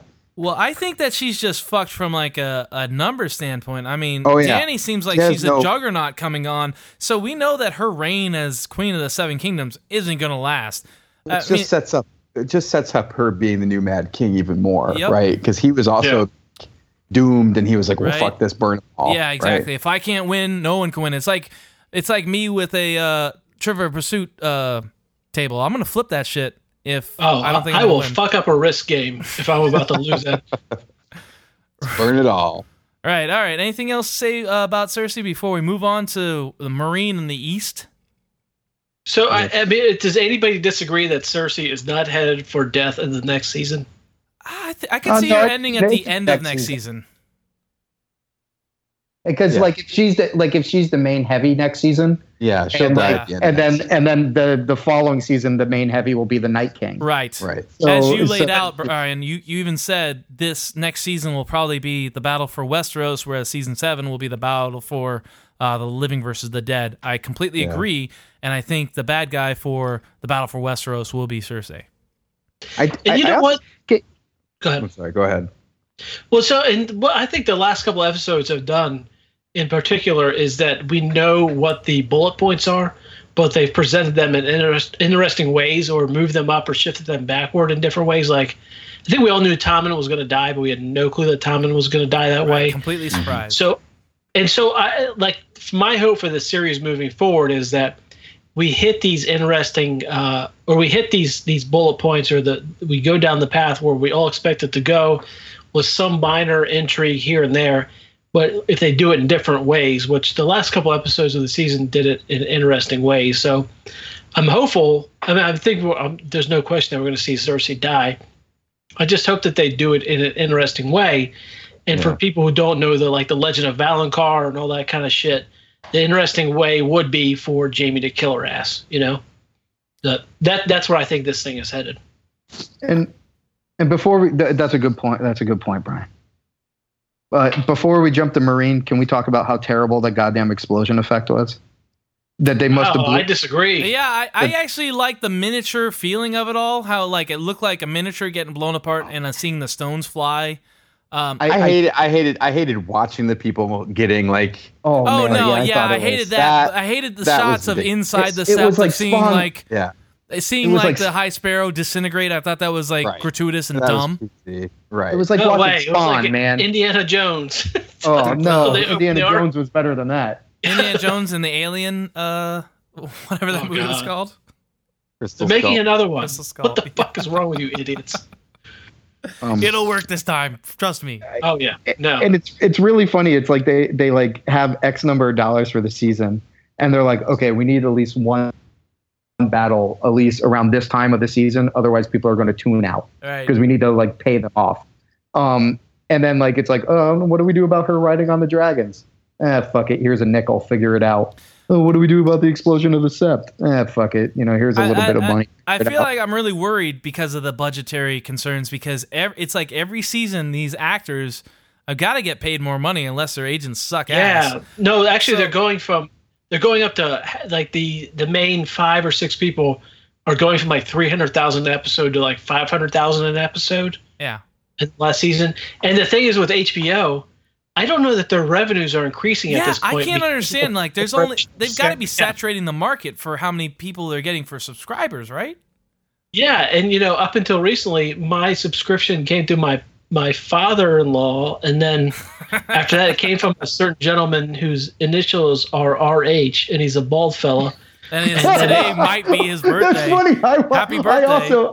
I also enjoy the Birthday Boys HBO. And then actually it stopped working for me. I didn't know what happened, so I just subscribed to it because, at this point I kind of feel bad because I've enjoyed so many HBO programs. Why can't I throw the $15 a month? Most of the Eastern Seaboard has RH's passwords. Yeah. Don't like Jeff, are you at the casino right now? No. Oh. We were there during the day. We came back. And RH, thank you. And I enjoy your show. Yeah. I enjoy your show, Bizarre Foods. It's a really good show. Jeff, I was really hoping you were playing craps and doing this podcast. That'd I'm be at the awesome. poker table right now, guys. I got a hand. Be right back. Well, I haven't heard Daddy needs a new pair of shoes yet, so I assume that you weren't. I'm just muting the mic whenever I say that. But yeah, I'm worried about the budgetary concerns, and I think it's probably a good idea that they're doing less than 10 episodes a season, so that we can Assuming just they get the same budget. Well, yeah, I imagine we'd get the same they're budget just- for less episodes because that's the only way they can probably make it work. Exactly. They're just forced to. Plus, Yes. plus they've already demonstrated that they can't really they have weird, like, you could have made this season 7 episodes and probably been better than all the wheel had the spinning that we goddamn- got. Had Ghost and Ghost and 1-1 in the final battle instead of one of the two, Right. as they admitted that they made that choice. They But could only whatever. have one, right? Yeah. All right, so let's go to Marine in the East. How to do this? I guess we're just gonna do all Danny. No, I want to do Tyrion and the leftovers first. Actually, fuck that. Who cares? Tyrion is given a very little task to do. He tries to make peace. He offers them 7 years of slavery before it ends to try to buy Doug, peace. I'm sorry, Doug. I'm sorry. I don't mean to interrupt you here, but he wasn't told to make peace. He just decided to make peace. Right, on he stage. took his own initiative. Yes, very. I think that's a critical point. Yeah, and at the beginning, the ships are all burned, which, I mean, that was just the dumbest thing in the world, just to be like, who has 1,000 ships that can take us? Like, it's just so awful. And a giant wiener.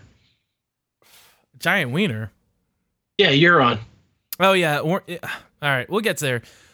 But essentially, Varys and Tyrion are tasked, or they decide to take it upon themselves to set the city to rights. They make a deal with the leaders of the slaver cities, the other ones.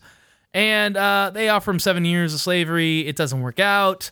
And they attack, and Dany comes in to save the day.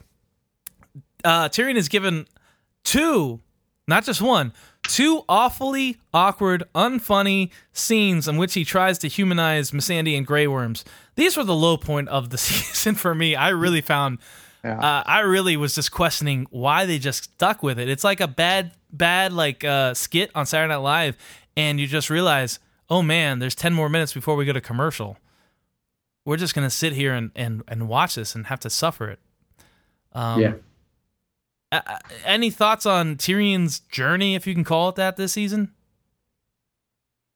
I think that they were trying to kind of go back to what they did with him in season 2 and have him be sort of like, plotting and Hand of the Kingy kind of again. But there weren't enough players. There was just nothing for him to do. There was nothing very interesting. Yeah. And like you said, the people he was interacting with, it was like pulling teeth to get any reaction out of them. So We talk about going on patrol. We start talking about ending patrol. We talk about why we're on patrol. I like Grey Worm in the books a lot better when he's just like a mute soldier who fights, and that's pretty He's much more of it. a robot, yeah. You don't like talking about patrol? I actually don't like any of the Mirren stuff in the books either. Me neither. I'm disinterested. Yeah, it's definitely in my to be honest, especially in the later books, the Dany stuff is my least favorite. Yeah, like when it's I get to one of tedious. those chapters, I'm like, oh God. I remember okay. Dance the Something Dragon else going, to it. God damn it, another Dany chapter. Fuck. And then there's that. I'm glad they at least got rid of Quentin, because that's the stuff in the books. I'm like, get this guy out of here. Who cares about this guy? Quentin, all right, my theory is, I came to one realization, Jeff, and let me know if you agree with this or not. I go, wow, this doesn't make any sense. Oh, wait a minute. And somebody thought, oh, wait, it's Quentin's not dead. This is happening. I was thinking, wait a minute. Either George R.R. Martin is a terrible writer, or Quentin's not really dead, and he's going to come to play a bigger role. Because those are the only 2 outcomes, I really think. He's not a very good writer. Like, All I right, think well, that's fine. That's I an think acceptable Quentin's outcome this as big, well. sick joke about having this guy. I think he thinks it's funny having this guy being like, I'm going to woo her. Whoops, I get burned. I don't know. I could be wrong, but maybe he'll come back. But if he comes back, I hope he doesn't come back, because I hated that guy. I don't. Yeah. Once again, I hated Dorne, and you like Dorne, and I felt like Marine in Dance of Dragons was very similar to Dorne in Feast of Crows. I just didn't want to deal with learning new people's names. I'm like, all right, it's time. It's just like in Harry Potter. Dragon time. Well, it was time to stop expanding and time to contract as far as the overall plot. You starting to have these. You got to have these places converge and have our. You can't just flesh out the story forever. You got to. Right. And there's that whole other section that we're not even talking about with what's his name and their army and all that nonsense. Yeah, Aegon. All right, fake Aegon. We won't even get into that. All right, so this with Tyrion's journey. I do think his journey's been interesting because we went into this a little bit the last episode. He's been shit on his entire life despite doing great things, or at least doing very good things. He's struggled despite the fact that he's been giving all these advantages, and now he's finally gotten to the point with Dany where he's is with someone who. Yes, I mean that is huge for him because I don't know how you don't root for him, but despite rooting for him and despite all these advantages and his intelligence and doing good things, basically Westeros and Essos has shit on him up until basically the point I think where he is named the Hand of the Queen. So, and also it's very good that he is now the Hand of the Queen, where Dany's unquestionably a great conqueror, but she is also unquestionably a terrible ruler. So if we're moving forward where there's this power consolidation, it's very important that Dany has someone who can actually run an administration and make these things work and make deals and all this kind of stuff. Right. Listen, go ahead. I agree with that in theory. I just wish that he did something worthy in Meereen to sort of warrant that, because I think what he does do with all the slavery stuff,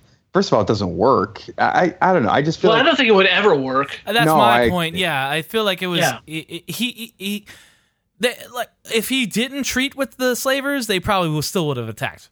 So he bought them a couple weeks or a small time. More interesting than the slavery issue for him to sort of. So once again, it's just they had to include him in they had to show him in the TV series to keep him. Taxes or flat taxes.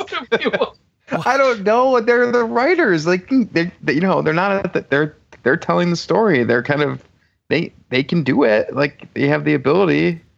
And that's what's frustrating is because I feel like sometimes they can come up with original plot points and original spackle that makes things work that I actually like. And like some of the original writing, I'm impressed with, and it works. And other times it just fails so horribly that I'm just like, God, second draft, guys, do a second draft, third draft, run it by a nerd. Just grab a nerd off the fucking street and say, hey, does this make any sense? No, okay, guys, we're redoing Doran for season 5. It's frustrating. But let's push on. I do want to end this at a decent hour, so let's talk about Dany's arc. Which midnight, Jesus, 1 o'clock. Yeah, 1 o'clock. All right, so this is going to be it. So Dany, I did not enjoy Dany for fucking, I'll say 9 out of 10 episodes. At least she didn't do much in the last one. So Dany is captured by the Dothraki at the end of last season. She's dragged back to Vaes Dothrak, and she's forced to be part of the Dosh Khaleen, where she's supposed to be a widow that hangs out and is just kind of another form of slavery. And she's like in a mock matriarchal society where the old wives or the old widows of the cows tell the cows which villages to rape and pillage. She wants no part of this, but she can't intimidate or bully her way out of this, and she has no real power. But luckily, she has Daria and Jorah, who are there to help her by barring some doors. That's all they do. And this enables Dany to set the Dothraki leaders on fire because, surprise to us, she is fireproof. It wasn't just a one-time thing. So she kills the entire leadership of the Dothraki, and the Dothraki somehow are enamored with this and decide that she is their leader. So she gets the entire civilization of the Dothraki. Then on the way back to Meereen, she confronts Jorah after being exiled 3 times? I don't know. She can't accept him back, but orders him to find a cure for his grayscale, which I found this to be like an awful, awful situation. We can talk about this when I'm done wrapping this up, but I found this whole, I command you, Jorah, to find a cure for your STD. It just was so fucking like, I don't know, cheesy and dumb. I didn't feel it at all. I felt no emotion. Then another scene, she finds Drogo and has a pep rally in the desert. She didn't need the fucking pep rally because she already had the entire Dothraki. This accomplished nothing besides now she has her dragon, which I assume she had to begin with. She gets back to Meereen, finds out it's under attack, says she wants to completely destroy all the slaver cities. Tyrion, his best part of the season, is convincing her not to be like her shitty fucking father, the Mad King. And her Mad King father wanted to destroy the entire cities. The good and the bad alike, and Dany listens to him. Instead, tries to use her dragons to attack the fleet and intimidates them, and only destroys like 1 or 2 boats to capture the boats. Grey Worm eliminates the leaders of the slave cities, and essentially she has restored peace. Meets with Theon and Yara, who you don't need to know much about them besides Yara's gay. And she kind of flirts with Dany for a little bit. And Theon and Yara basically get hightailed at it from the Iron Islands by Euron, who is a brother of Balon, the reigning king. He gets murdered by Euron and somehow wins the Kingsmoot. We're not even going to talk about the Kingsmoot because that's horrible. Essentially, Dany accepts Theon and Yara and says, we'll align with you as long as you stop being Greyjoys or stop being, shitty, basically destroy your culture. And they said yes.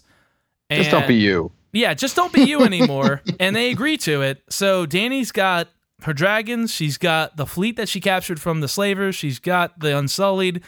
She's got Theon and Yara's boats. And after Varys goes on a little day trip...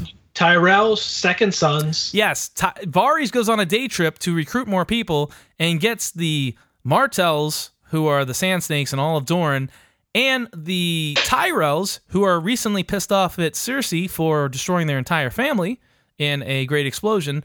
They're part of Dany's horde as well. So Dany seems pretty goddamn unstoppable, and we end on another yay for Dany scene, which I can't overstate this enough. This hurrah for Dany shit is just too fucking much.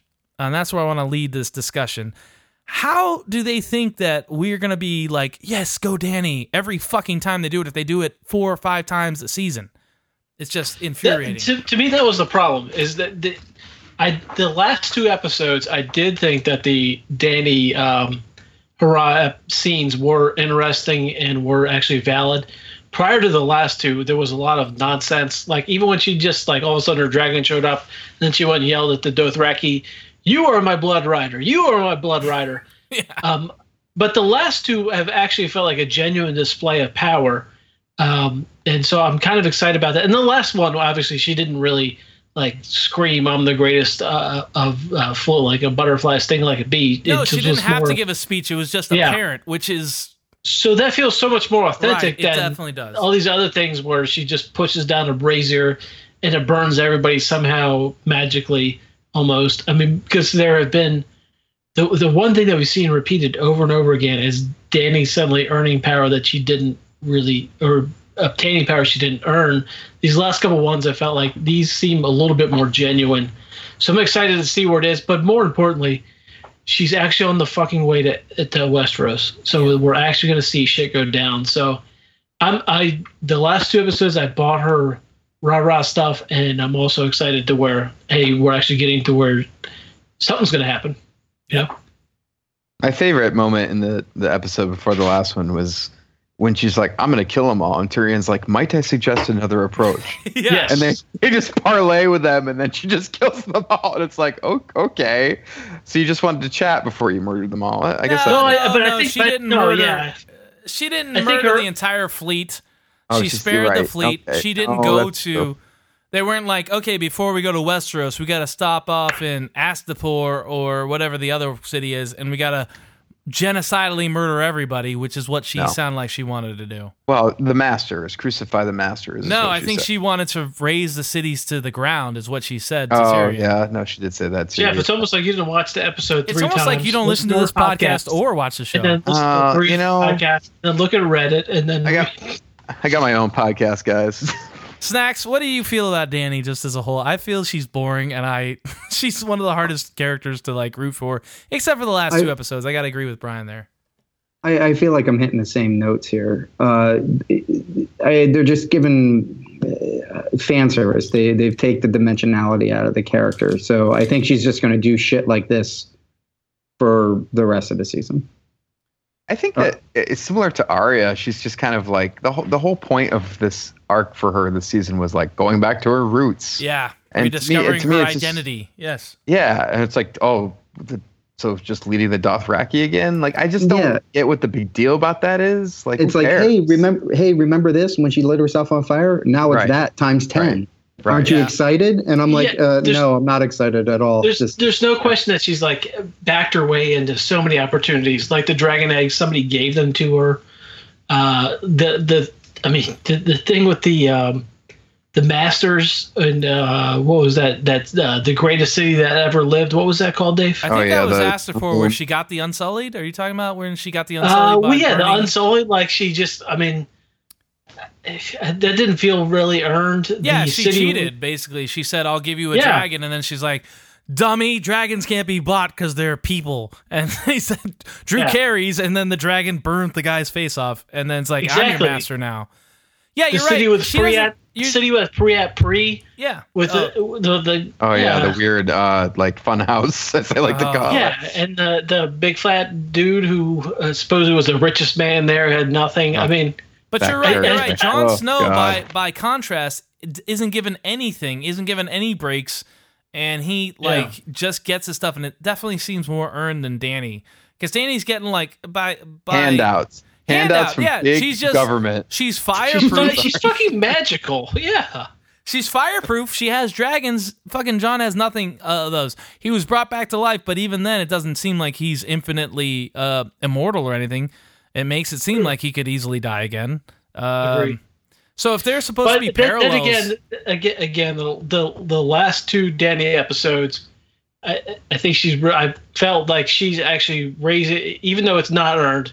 She's finally showing the amount of power that she has, and that is interesting. Even though she kind of cheated her way to it or fell backwards into it, hey, all of a sudden she has the greatest army in the world. I think easily.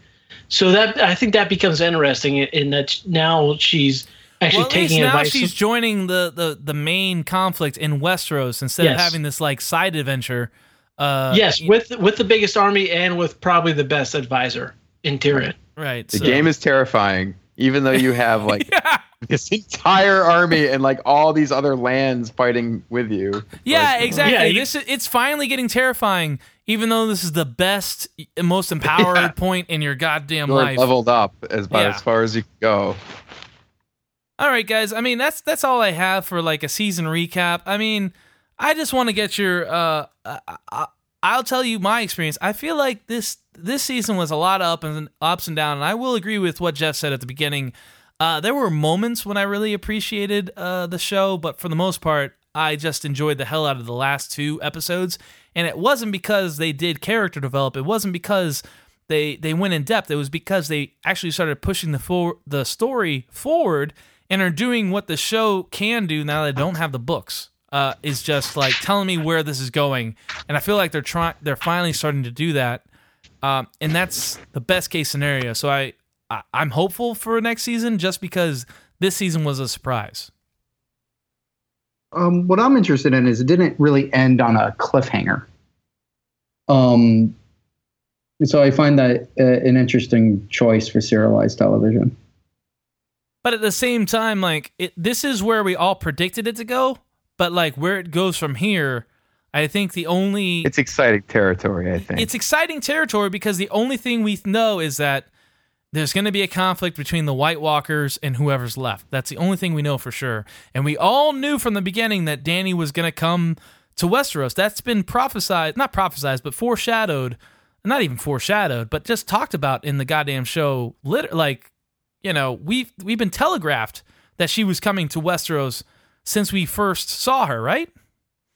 So this is the fruition of that whole thing. She's like facing that direction, basically. So that's a really tight definition of cliffhanger because there's so many goddamn questions on where the show's going to go. I mean, there's not a cliffhanger as in is Jon Snow dead or alive, but no, yeah, no, I'm meaning Indiana Jones cliffhanger. It's not like is JR dead or not? I mean, yeah, that's exactly what. But that's kind of what I like, because I feel like they've done a lot of that. They've done a lot of cliffhanger stuff, but they don't need it, and that's what's great about this shit. Like when like me and Brian were talking about this with the Battle of the Bastards. We enjoyed the shit out of the episode. Very little happened that was a surprise in that episode, but because it was done well, we still enjoyed ourselves and we liked it. I don't have to be surprised, or I don't need the cliffhanger. I just need it to be an enjoyable experience. Yes. Which I feel, you know, what we've seen the last 2 episodes have been directed by that same guy, Sapochnik. And I mean, he's high water directing of the episode, because man, it could have easily, if you didn't have like Tommen's death wasn't like the way it was framed and the way it was presented, that could have easily felt cheap and stupid. Absolutely. I mean, that was masterful directing and music scoring, and I just want that Sapochnik guy to direct every single episode from here on out. Because let's ask Snacks. Snacks, you have the most background in TV / just video production. Did you notice a raise in caliber of editing or directing in the last 2 episodes, or? No, that guy is definitely the best they got going. Ever since that, what's that one battle where all the White Walkers come and kill everybody? And that was I think he did that episode too. That guy knows what he's doing. But at least those 2 in the Battle of the Bastard were mostly action episodes, and I think he's very good at that. But I'm also curious when they attribute a director to the show. And I know the way they shoot all over the world in all these different places. Yeah, they have second directors and shit. Right. Yeah, it's like, what are you actually? Yeah, who are you? Which section are you actually directing? Yeah, or are they involved in the editing as well? I mean, these are kind of questions you want to ask, right? What I do want to raise 2 points is that in we raised this on the podcast, and it's apparent that you don't listen to it. Snacks, thank you for your patronage. But the actual battle between Bolton and Snow, the scene where Jon Snow was being trampled, Sapochnik suggested that because they were running out of time to film what was actually scripted. Yeah, he made it up on the spot, basically. Yes, he suggested in the D&D. They accepted it, and it turned out to be fucking incredible. It's out of the rebirth metaphors this episode in this season, that's the best one, hands down. Yes. The fact that Jon Snow, it's just shot so claustrophobically, it's really kind of. I definitely felt disturbing. Like you feel. It was supposed to be another elaborate battle scene, which they didn't have time to film, and instead they created maybe the best moment of the show. Right. He's like reborn. He's Battleborn or whatever. It really is. It's the guy that goes into the belly of the whale and comes out. He basically goes underground or to hell. You know, you've seen this a million times, but it was just so well done. It was and it was in the middle of the battle, and the fact that we followed Jon Snow through the battle and had his perspective, and it didn't feel cheesy. I don't know. I just thought it was. I don't want to say like when a TV show elevates to art. When does that happen? Like, who can say that shit? When can pop culture become art? When is it elevated? When is it excellent? Married with Children. Married with Children. Once they brought in that extra kid.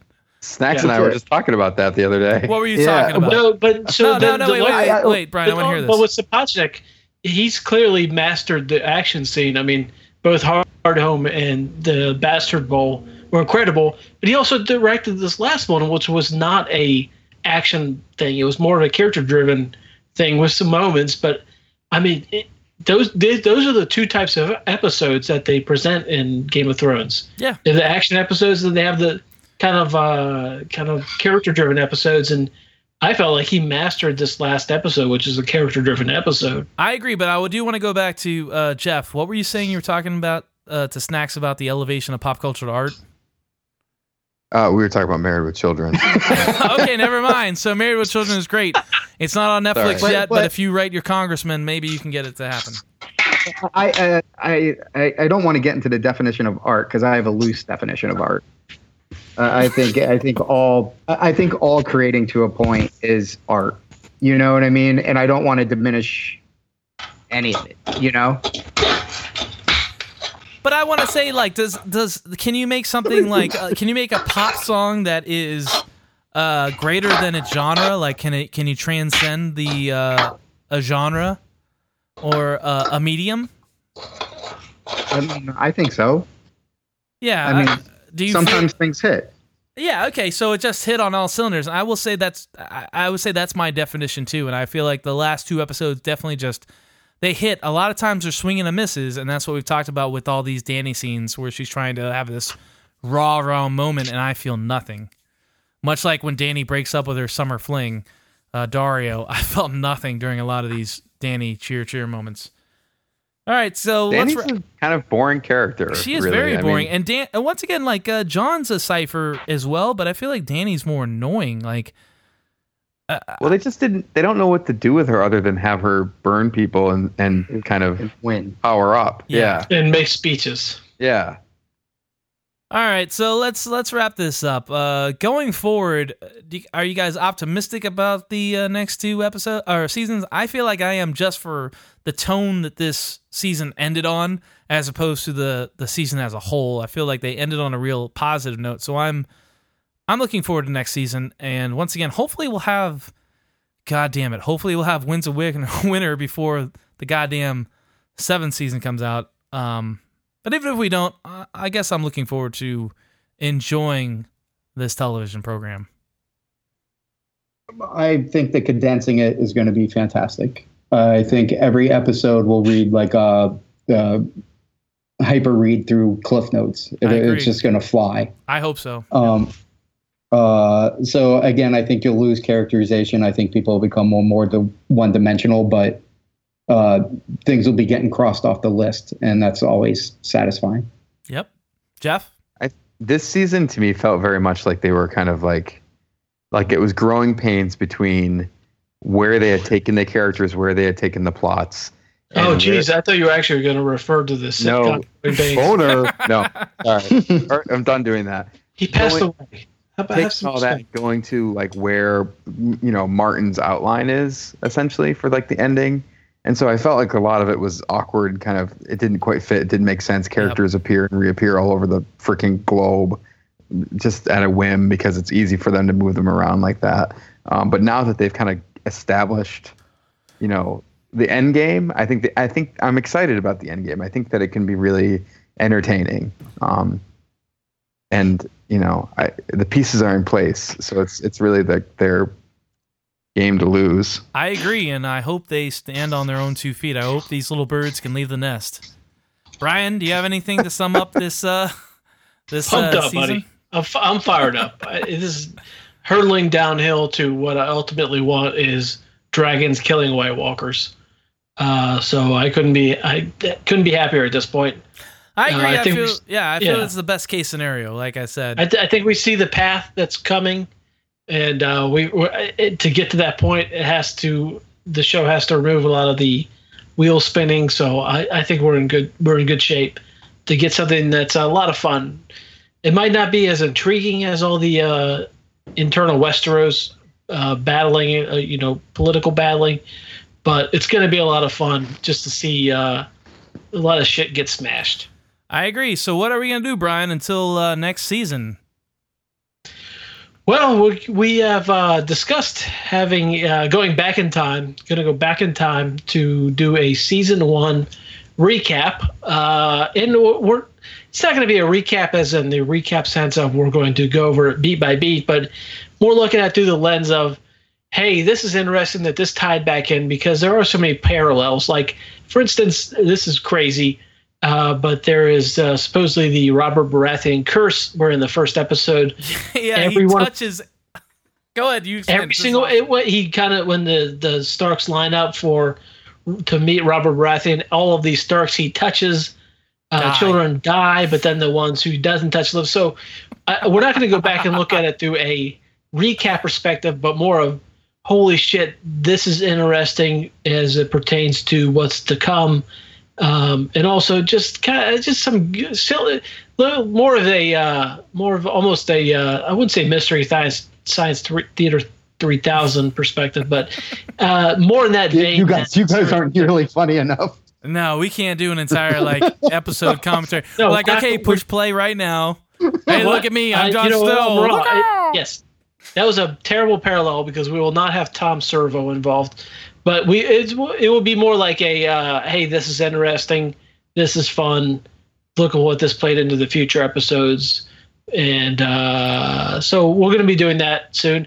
And I think we might also, and Doug and I will talk about this after this episode, but I think we might do one more recap episode to kind of go over some of the minor characters. For instance, I wouldn't mind spending a little bit more time talking about Davos's journey, Lyanna Mormont's journey, talking a little bit more about Littlefinger, and just some other topics. You know who is a great sleeper character and a great sleeper actress was on the show is the woman who plays Marjorie. Like, I really think that she brought a lot to that character that's not actually in the books. Yeah. She's very much referred to by from other people, and you guys have mentioned it before. She's like probably the best actress on the show, and she's legit. I think she has a great ending because I think it very much fits her decision to go with the church.